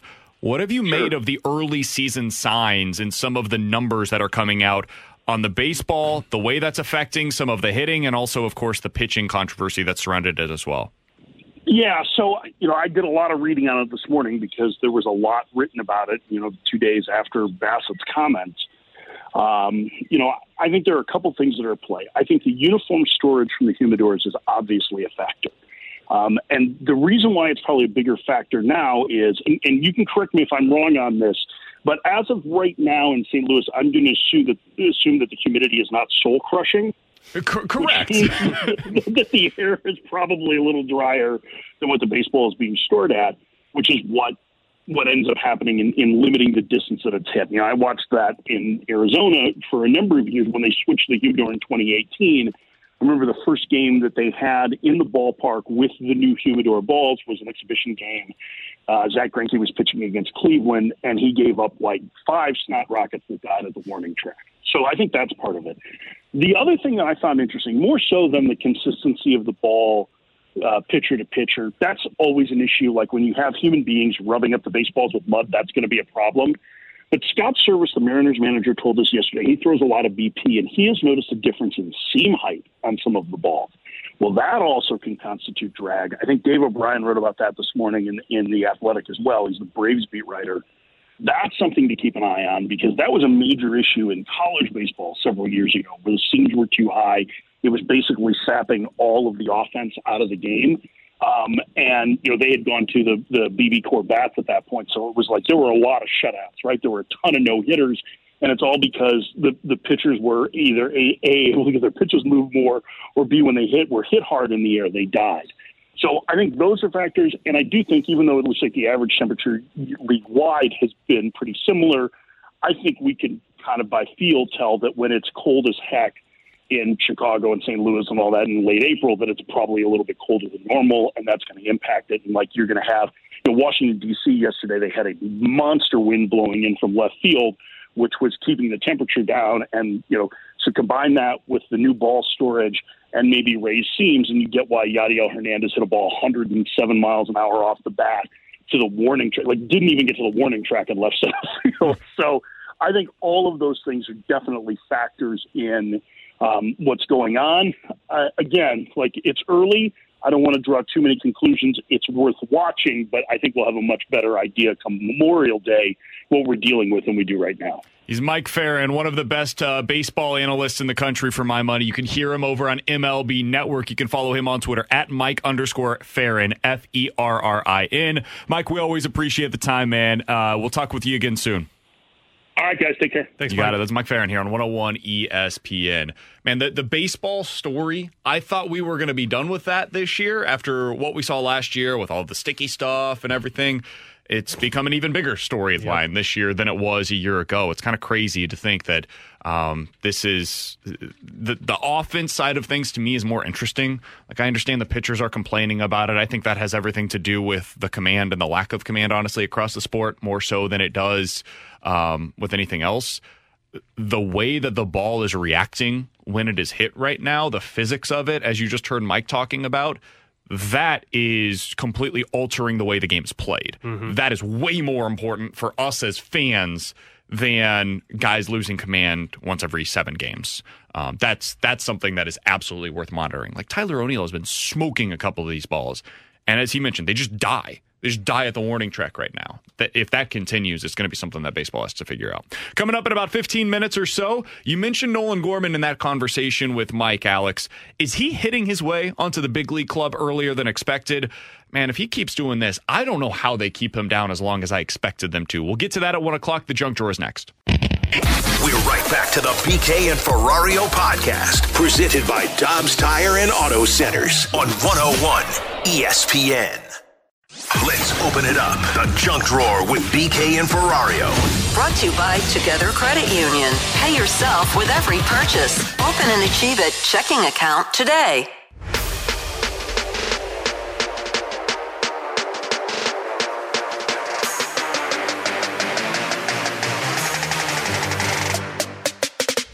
Alongside Alex Ferrario and Tanner Hendrickson, I'm Brandon Kiley. Tanner, what do you have for us today in the Junk Drawer? Wow. You guys know I love hot dogs.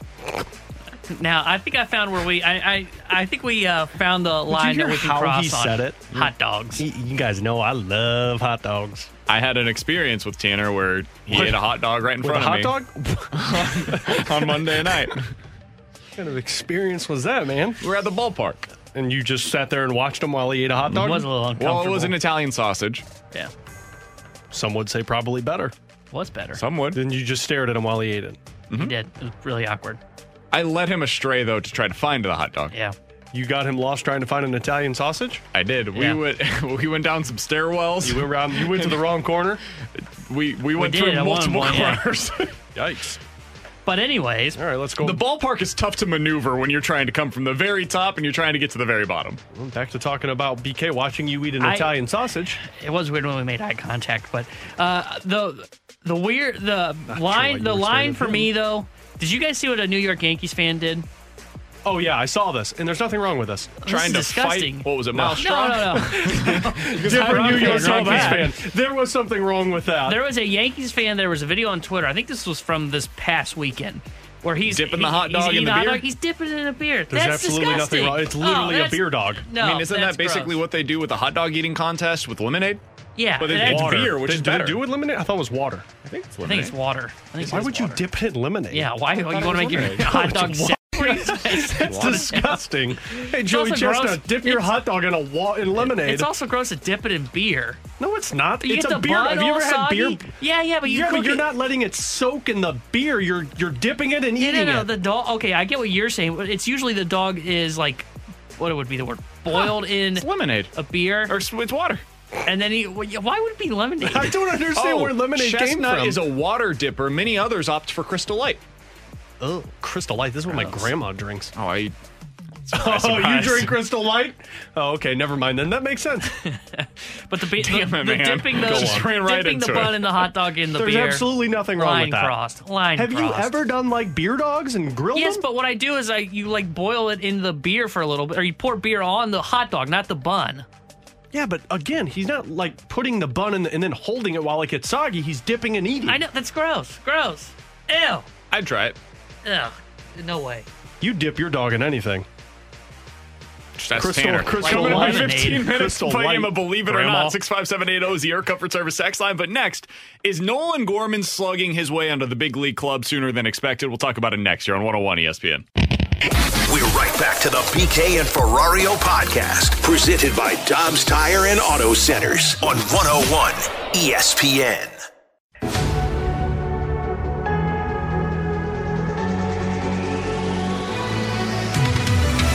This is the future of the St. Louis Cardinals this year. Gorman will be at second base. Tommy Edmonds is going to be playing short. And if you ask me, that vibe has affected the psychology of the two players that wanted to grab that starting spot. I think Edmundo Sosa and Paul DeJong see the writing on the wall. They were given a short window of time to impress before this move gets made, but they got this sense in spring training. Alongside Alex Ferrario and Tanner Hendrickson, I'm Brandon Kiley. That was Greg Amsinger earlier today on The Morning Show. If you missed any of their show, you should check it out on the podcast page, 101ESPN.com, and the free 101 ESPN app. By the way, give us a follow on TikTok as well, at 101 ESPN. We're trying to up our follower count there. You're going to see a bunch of content from this very show over on the TikTok account. Who's going to do it? We'll figure that out as we go along here. Still think we should do a T-Bone Tinder Tuesday. I am a TikTok You can also find us on star. YouTube as well. 101 ESPN YouTube account. We're going to put a find us bunch of on Twitter content and over Facebook, there. too. We're going to be going to all the Blues playoff games together. We got a bunch of Cardinals games that we're planning to go to, so we'll have plenty of content on TikTok, I'll be there. on YouTube. You'll be there. All different kinds of stuff. We're gonna have Anyways, hot dogs together. so Nolan Gorman, he's probably eating some hot dogs out in Memphis. Is he going to be doing it in St. Louis? He's been hitting some Ding Dong Johnsons, yeah. That's how you're going to tie these together, huh? I tried to find a transition. That was the best I got for you. So he started out pretty slow down in AAA. His first 3 games, he was 0 for 10. What? I still can't take you seriously. He was 0 for 10 in his first 3 games of the season. He had 5 strikeouts. It didn't look like it was going well. It was basically a continuation of his spring training. But Alex, in his last 14 games down in AAA, he has 23 hits. He has 2 doubles, 10 home runs, 15 RBIs. Come on, Memphis. We got to get some guys on before Nolan Gorman comes up to the plate. Not helping him out. And his strikeout rate has gone down. Now, it's not low, but it's 1 out of every 3.5 at bats. So he's closer to that 25 to 30% as opposed to 35+%, which is fine. That's okay if you're going to be slugging like this. Alex, is he starting to slug his way onto the big league club? I mean, yes. When you're hitting like this, you have to be considered to come up to the bigs. Like, there's no other reason that you should be down in Memphis. It's the same situation as what Tyler O'Neill was going through. Like, the guy was just dominating every single game, and you're thinking, what else can this kid prove in Memphis? Call him up. And they finally did. So, yes, he is slugging his way onto the big leagues. But on the flip side of that, you also go back to the I don't know where he fits in. Yep. Because I continue to go back to I don't know if the right role for him is as a DH. Because I just feel like there's going to be added pressure for a Nolan Gorman, who is 22, 23 years old. You're putting him 21. Jeez, he's 20. You're putting him in the bigs to be a designated hitter. A designated hitter that the Cardinals signed Albert Pujols to be for this team. And I just feel like there's added pressure to somebody who's 21 years old, who has never seen major league pitching yet, and you're saying, we need you to just be a DH for us. I just feel like that's added pressure. So as much as he's hitting, I just don't know if the right role is as the DH. And I think the better role for him is going to be playing second base, which, ipso facto, falls to Paul DeJong struggling at the plate. Yeah, I think, is he starting to hit his way onto the club? Maybe a little bit. I still don't read too much into it. And the reason I say that is because, A, the Cardinals want to figure out where they're going to put him, as we're talking about. So they need some things to sort out here in the first month.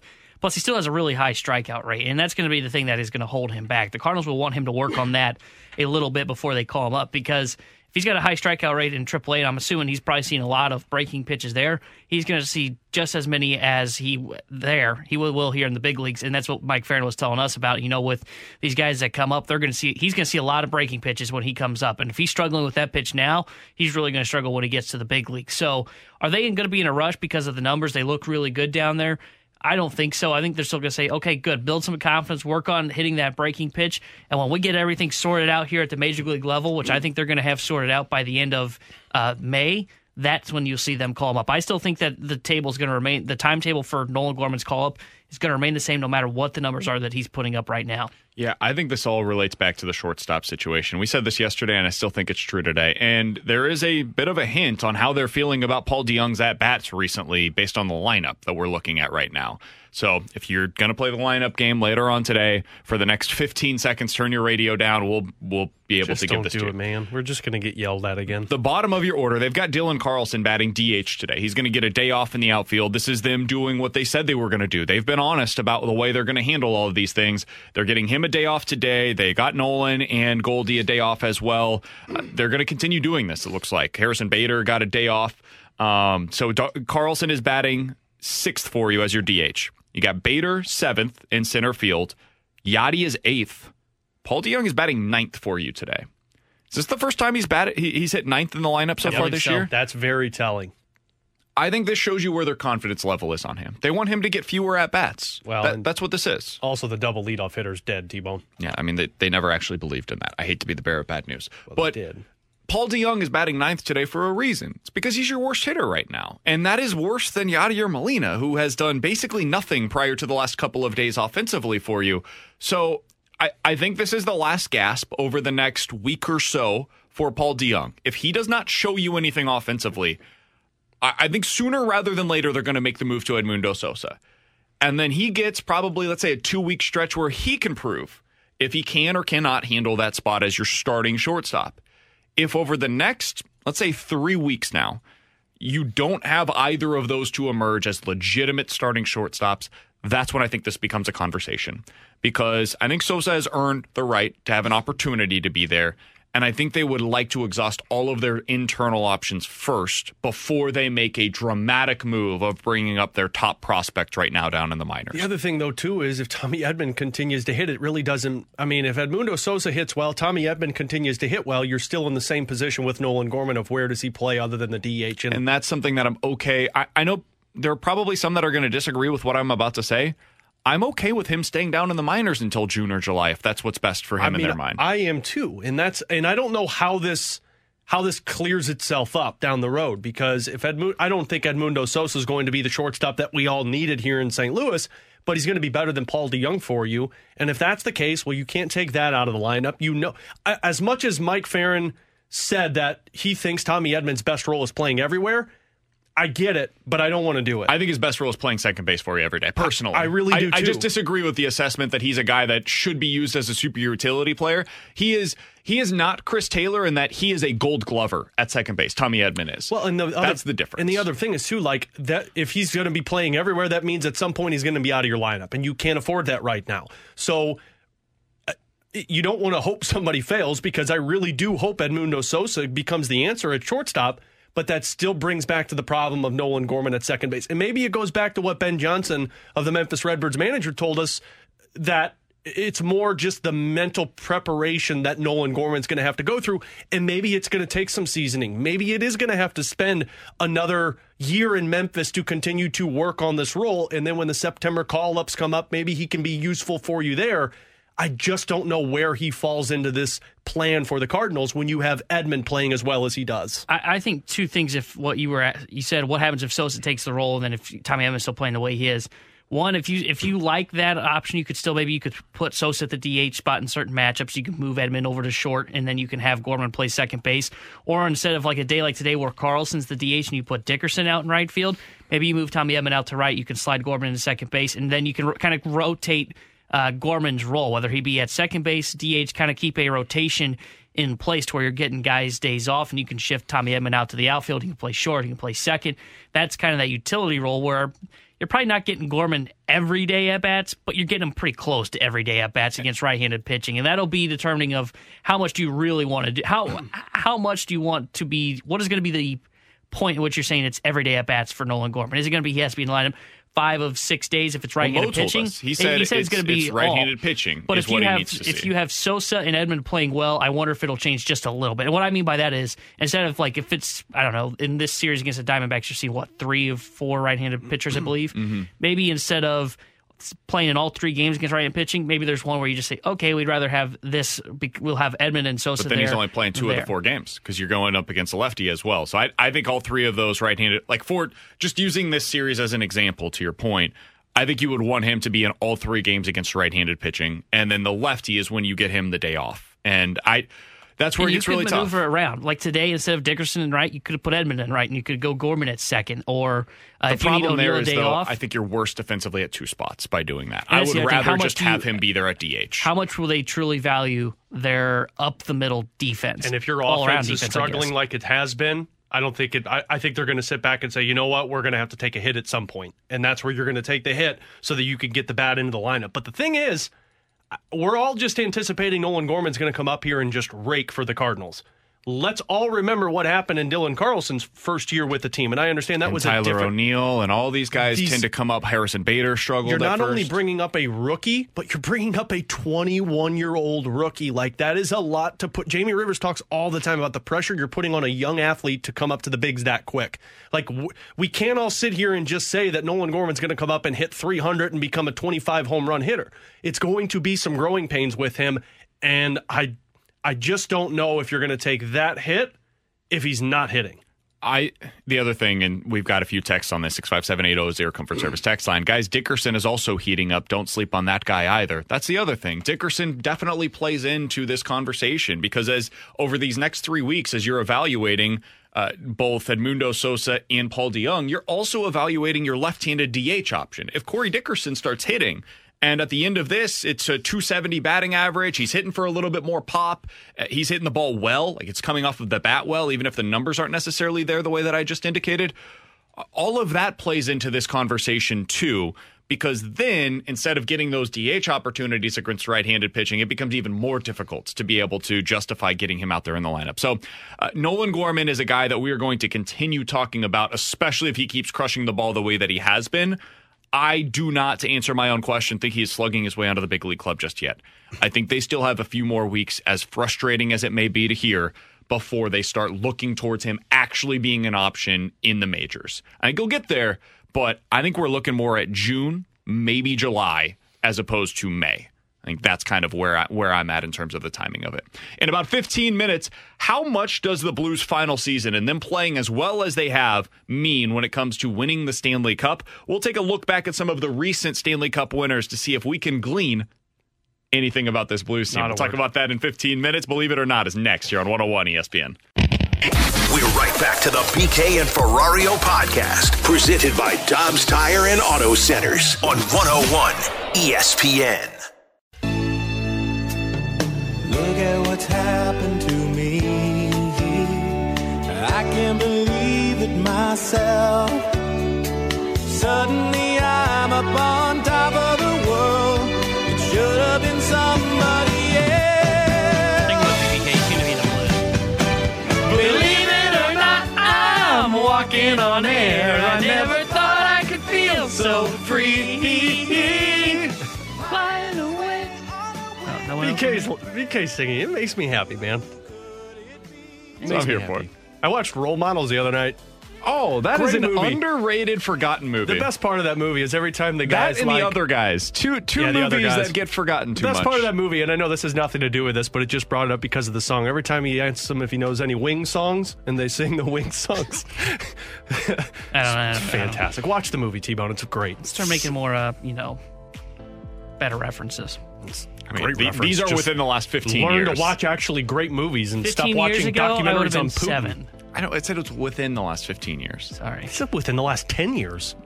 65780 is your Comfort Service text line for Believe It or Not. Guys, believe it or not, Ryan Helsley will be on the roster as the closer by the end of the year. What's up with the hate with Gio? Well, I mean, Ryan Helsley covers first base. Gio can scale a bolt. That's actually very true. You tell me what Helsley can do. That's true. I'm not gonna believe this one. I think Ryan Helsley will have saves, obviously, this season, but Giovanni Gallegos, I mean, we just heard Mike Farron say he thinks he's one of the most underrated closers in the game, so I don't think that's going to change. Yeah, I'm not going to believe this either. Gio's going through a little bit where he seems to not just have the command of his pitches just yet. I think he'll be fine. I'm not going to believe this. I think Gio's your closer for the whole year for the Cardinals. Take your time here, BK. I think Ryan Helsley will be your closer in the playoffs. In the playoffs? We got to make it there first. I think if there is a save situation, the guy that is most likely to be in said situation will be Ryan Helsley. I think he's your best. I think he has the best stuff of any of the Cardinals pitchers right now. Let me ask you, is it because of what you just said, because he has the best stuff, or is it because they used Gio early on in the playoffs? He's got the right stuff. Both. I think it allows them to free up Giovanni Gallegos to be in those situations they talked about before this season. I think Ryan Helsley is trustworthy enough for them to say, we believe that he can close out games, and also Gio doesn't have splits. You can go against righties or lefties, and you can get him out equally as well. I think that's probably the way that they decide to use them. 65780 is the Air Comfort Service text line for Believe It or Not. Guys, believe it or not, there will be multiple trades tonight in the NFL draft in the top 10 picks.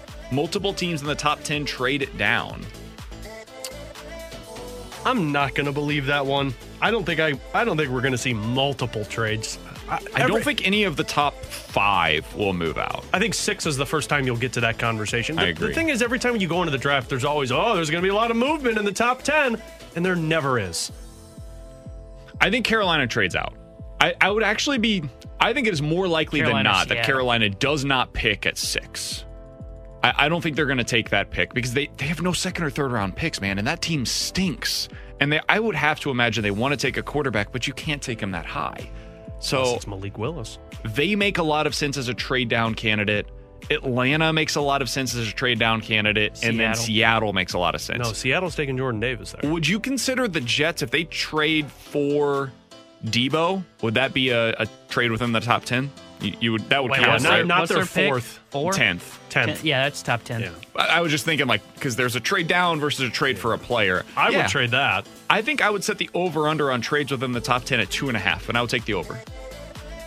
I would take the under, and I'm not going to believe this. I think there's one move. I think one team trades out, and I think it might be Carolina. Just seems like a franchise that would draft a quarterback at 6, even though we all agree or it's an probably offensive not at lineman. 6. Yeah, so I think it's going to be Seattle. I think Seattle could trade down, and it won't be like by a lot of spots. I could see them just dropping down to 13, 14. Somebody moves up in that spot. I'm not going to believe we see multiple. I just think one team will move out, but not multiple. 65780 is the Air Comfort Service text line for Believe It or Not. Guys, believe it or not, Aiden Hutchinson will end up falling to at least number 4 overall. Aiden Hutchinson, the defensive end out of Michigan, who up until the last couple of weeks was the favorite to be number 1 overall. So it's Jacksonville, it's Detroit. Who's 3? Houston is 3rd. Houston's taking an offensive lineman. I don't care what anybody says. I think they're going Stingley. Derek Stingley, the cornerback out of LSU. I think is who they're going to take. That's not a bad pick. Yeah, it's the last time a top 5 corner when it went well. That's right. I'm talking about you, Detroit. If Aiden Hutchinson is there at 3, doesn't Houston take him? You would think so. You have to. I can't imagine a scenario where he falls past 3. I think he's going to go 2. I do too. I don't see how Detroit goes anything other than that. If you're Detroit, you take the best player in the draft. And he's arguably the best player in this draft with Trayvon Walker. I'm going to say I'm not believing, or no, I am believing this because I think he'll go top 4 and I think he'll go to number 2. Yeah, I'm going to believe this because I think he goes number 2 overall. I think Detroit would be making a huge mistake if they pass up on him. If they pass up on him or even Thibodeau, he feels like a top 3 pick, but he's just for some reason is dropping down all these draft boards. So I'm going to believe this. I think Hutchinson goes 2 overall. I think it'd be a huge mistake if Detroit doesn't do that. I'm with you guys. 65780 is the Air Comfort Service text line. Believe it or not, Willis will be the first quarterback and Jameson Williams will be the first wide receiver selected tonight. Both of them. So first quarterback is Willis. First wide receiver is Jameson Williams. I placed this down as a bet. This was one of the bets that I made. So you texted this in? Okay. No, this is from the 618. I don't live in the 618. There you go. I believe this. Why the hell not? Optimism never hurts. Let's go for it. I like it. Willis and Williams, first ones to go. Williams is one of the more interesting players in this year's draft because he'd be a locked-in top 10 player if he didn't have the torn ACL. Yeah. I mean, you've got a guy that runs a legit 4.3, and it's on-field speed. It's not the track speed where it's like, I didn't see that really when I watched him on film. He outruns everybody in the SEC. So does Jordan Davis. I think Jameson Williams, if the Jets stay at 10, is likely going to the Jets at 10. if they trade out, I think he will be the pick there for the 49ers if the Jets end up getting Deebo Samuel. So I like this one. I believe it. Tanner? I'm not going to believe this. I think Willis will be the first quarterback, and as much as I like Jameson Williams, I feel like somebody's going to take a wide receiver before him just because of the fear coming off of the torn ACL. That just feels like a move we've seen in the past where teams see some sort of injury and they're hesitant and they want a certain position, like linebacker, for example, and they take someone above that player because they have fear of what the injury repercussions are. So I'm not going to believe this. 65780 is the Air Comfort Service text line for Believe It or Not. Guys, believe it or not, the Blues will win their first round series against the Wild in 5 games or fewer. Believe it? Ooh. 5 games or fewer? No. Thought we were just going winning it. Damn, he said that with some confidence too. There's no way that series ends in anything less than 5 games. I wouldn't be surprised if this feels like it goes 7. And I wouldn't be surprised if 4 out of the 7 end in overtime. Like, these teams are so freaking close. It is, I mean, go through the numbers in every area, whether it's goaltending, defensemen, offense.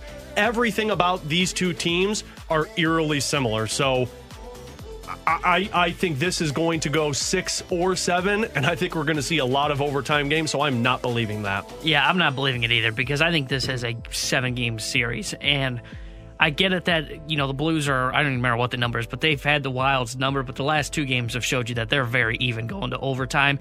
Plus, Marc-Andre Fleury is a guy that can steal a playoff series, so he may steal a couple games where you think that the Blues outplay the Wild. I think this goes 7 games. If you told me to bet on it, I wouldn't even bet 6 or under. I would say I'm taking game 7. Yeah, I would take over on 5 for sure, and I think I'm with you guys. I think this goes 7. I think that you'll get a game 7, and it's why Alex has been saying this for a while. Maybe home ice advantage is important in this first round series because having that game here would be a hell of a lot better than having it out in Minnesota. Believe it or not, the Cardinals will win at least 6 of their next 7 games. Their next 7 games are coming against Arizona at home, and then they've got 2 out of 3 on the road in Kansas City with that makeup game here in St. Louis as well. I'd like to hear you answer first. I believe this. All right, I'm not believing it. I knew where that was going. Who could have seen that one coming? Hardy har har. I'm not going to believe it. Are you a pirate? I'm not going to believe it because that means you got to sweep one of those. And it's so hard to sweep, so I'm not going to believe it. I'm just going to take the odds. And I think they take 3 or 4 from Arizona and 2 of 3 against Kansas City. I just don't know if they sweep one of those teams. He's already busting out the brooms for this series. Yeah. Zach Greinke's going to be tough, but otherwise they win every other game. Mad Bum's pitching well. Merrill Kelly's doing Streep? well. Isn't that Merrill? Do you know who Meryl Streep is? Yeah, actress. Did you just say, is it Merrill? No. Never said that. Can I give you guys one? Please. Believe it or not, we're going to see all 4 goaltenders at some point in this first round. Marc-Andre Fleury is the only guy that you're going to see in the series for Minnesota. And you're not going to see Jordan Binnington. So not. I really don't know. I think you'll see both goaltenders for Minnesota in this series. And I don't think you'll see Jordan Binnington. I'm not going to believe this one, but I think you'll see 3 of the 4 goaltenders. I don't know who's going to start for Minnesota. Cam Talbot's got beaten every time that he's played against the Wild. Marc-Andre Fleury's been good, but Cam Talbot has been just as good, if not better, other than the 2 games he played against the Blues. Marc-Andre effing Fleury. Yeah, I get it. Did you see the poll? What? The poll that came out from in NHL players? The NHLPA put out this poll. If you need to win 1 game, who is the goalie that you would want in between the pipes?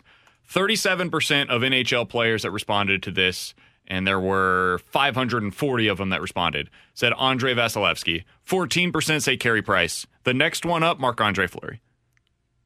You know what, BK? He's not getting Maybe benched. you should stop basing your opinions on polls. What? In 15 minutes, we'll get to the BK and Ferrario Rewind. Coming up next, though, how does the Blues' final month of the season compare to other recent Stanley Cup contenders and what they did in the final month? We'll tell you next here on 101 ESPN.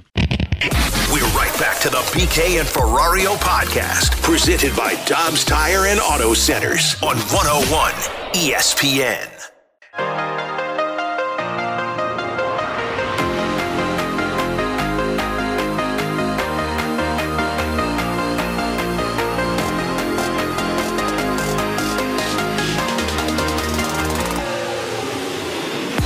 politics just aren't what they used to be. Hold on. So, how did we get here? I just randomly saw somebody. This is a bad idea, tweeted. Man. It's the Twitter account is crazy ass moments in American politics. Oh yeah, that's the one we're going to go off of. There is a Texas Railroad Commission candidate, and I'm just saying I would recommend don't do this on your work computer, but her campaign video is something else. Aren't you on your work computer? Crap. 65780 is the Air Comfort Service text line to get involved in the show. Alex, before the show today. You can't look at that, man. Yeah, I am actually pretty sure I'm not allowed to. Before the show today, I asked you, hey, Alex, does it matter that the Blues are on such a hot streak right now to finish out the regular season? Because they have been, inarguably, the best team in the NHL over the last month of the season or so. They're first in points percentage, first in goals for per game, ninth in goals allowed, top 5 in both power play and penalty kill percentage. They've also improved on the face-off percentage. Ryan O'Reilly specifically. They're 8th right now over the last month in face-offs, so they're top 10 in, more or less every statistical category over the last month. I think Ryan O'Reilly has made himself like one of the top face-off performers this season. Again. Yeah, again. And like he was bad at the beginning of the season, and man, did he improve. Sorry. No, you're fine. So I was curious, looking back, how much does this matter to finish hot? Because you'd like to say, oh, of course, every Stanley Cup winner, they finish the season hot and they go into the playoffs and they carry that momentum, right? Man, it really hasn't been that way. It's been really a bit of a mixed bag. You look at Tampa Bay last year, now shortened season, so maybe that plays into this as well. And they also did the circumventing of the salary cap too, the way that Vegas did this year. So there's some of that. How'd that work for them, by the way? They won the cup. No, Vegas. Come on, man. Sorry. They were 15th in points percentage, so right in the middle of the league over the last month. The Blues in 2019, if you're looking for a comp for this Blues team, it is probably that one. I skipped 2020 because there was that pause period in the middle where there was no momentum going into the bubble. But the Blues in 2019, they were first over the last month in points percentage. That's probably the closest thing to this one. Washington in 2018 was second in points percentage over the last month. So if you're looking for a trend, it really is that. But before that, Pittsburgh in 2017 was 12th over the final month. Pittsburgh in 2016 was first. Chicago in 2015 was middle of the pack, 17th. The Kings were 16th, and Chicago in 2013, that's as far as back as I went, was second. Do you take anything away from this? Is there anything that we can learn from it? I really don't, because like hockey is just such a weird sport to go off of trends of how other teams have played going down the stretch. Like I do find it interesting that the Blues comp is to this Blues team currently, but again, like you look at both seasons and they were drastically different because one team was defense and goaltending oriented, this team is offensive oriented. So I don't look at trends in terms of past teams. You just kind of look at trends of this season and the teams that are going into the playoffs. And I think it is impactful the way that the Blues are playing, not because of what other teams have done, but because if you just look at the style that the Blues are playing, it's a dangerous style of hockey to be going into the playoffs with. And I what we talked about yesterday, I think that does carry over and carry some weight into the playoffs of playing not poorly, but not playing to the level that you wanted to in the final 3 games going into the playoffs. But even if you take those 3 games out of it, you look at before the Avalanche loss, you're 14-0-2. And that's significant. That's a significant style of hockey to be playing in. But again, it's hard to go off of trends because you just don't know what the matchups look like. Like Tampa going into the playoffs and the trend that they had is very different in terms of the Blues, but Tampa had a different opponent because they were one of the best teams in the National Hockey League, and the Blues are going to be getting a Minnesota Wild matchup where if this was 1-8, you'd be looking at it very differently. I think you need a trump card. I think that if I'm learning anything from this, it's you need one thing to be able to consistently hang your hat on. And the Blues have found that. It's goal scoring. That is their trump card. They're first in the league in goals for per game, and if you're looking at their power play, they're top 5 from that respect as well. If you look back at 2019, the Blues had become, strangely enough, I know we didn't view them this way in the playoffs, they had become a goal-scoring team as well. They were 6th in the league over the final month in goals for. They had the best power play in the league. in the final month of the season back in 2019. You look at Washington in 2018, 4th in the league in goals for per game over the final month and top 10 in power play percentage. Pittsburgh 2016, 4th in goals allowed or 1st in goals allowed per game and 5th on the penalty kill. So they had that trump card of being, we are going to suppress the opposing offenses. I think that's probably it. Is just you've got to be able to build something over that final stretch that you could say, okay, we can lean on this. This is the thing that once we get into the playoffs, we believe that this is our identity. I think that if I'm looking at anything that the Blues have done over this final month, that's probably the most important thing is, okay, we knew all year long. We had this depth of scoring. We had all of these different guys that were going to be potential 20-goal scorers.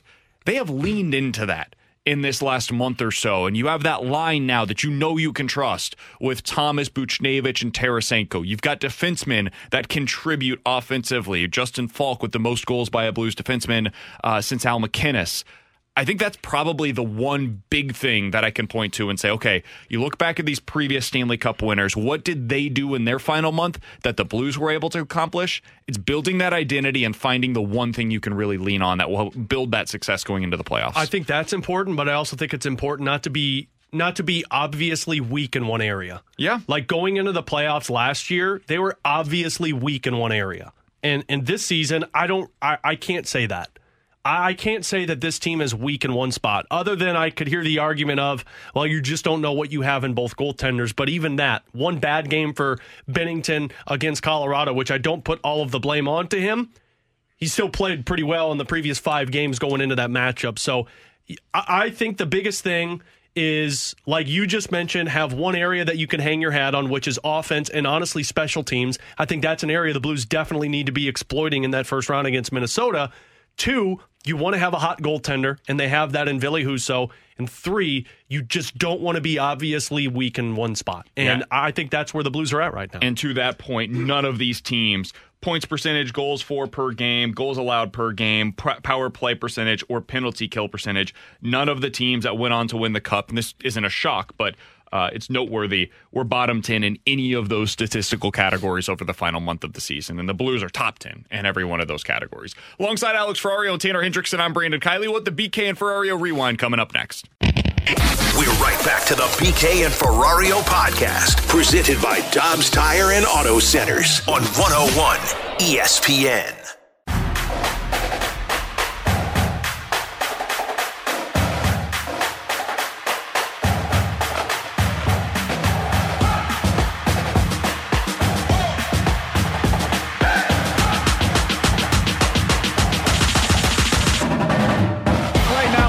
Your chance to win a free pair of tickets, I think, to see Dead and Company on June 21st at Hollywood Casino Amphitheater. I don't have the number of tickets that you win, but you win free tickets to see them. Tickets for the show are on sale right now. Find a bonus chance to win free tickets for Dead and Company right now at 101ESPN.com or on your free 101 ESPN mobile app. Or you can just listen to BK and Ferrario. We're giving away stuff all the time right here on the show.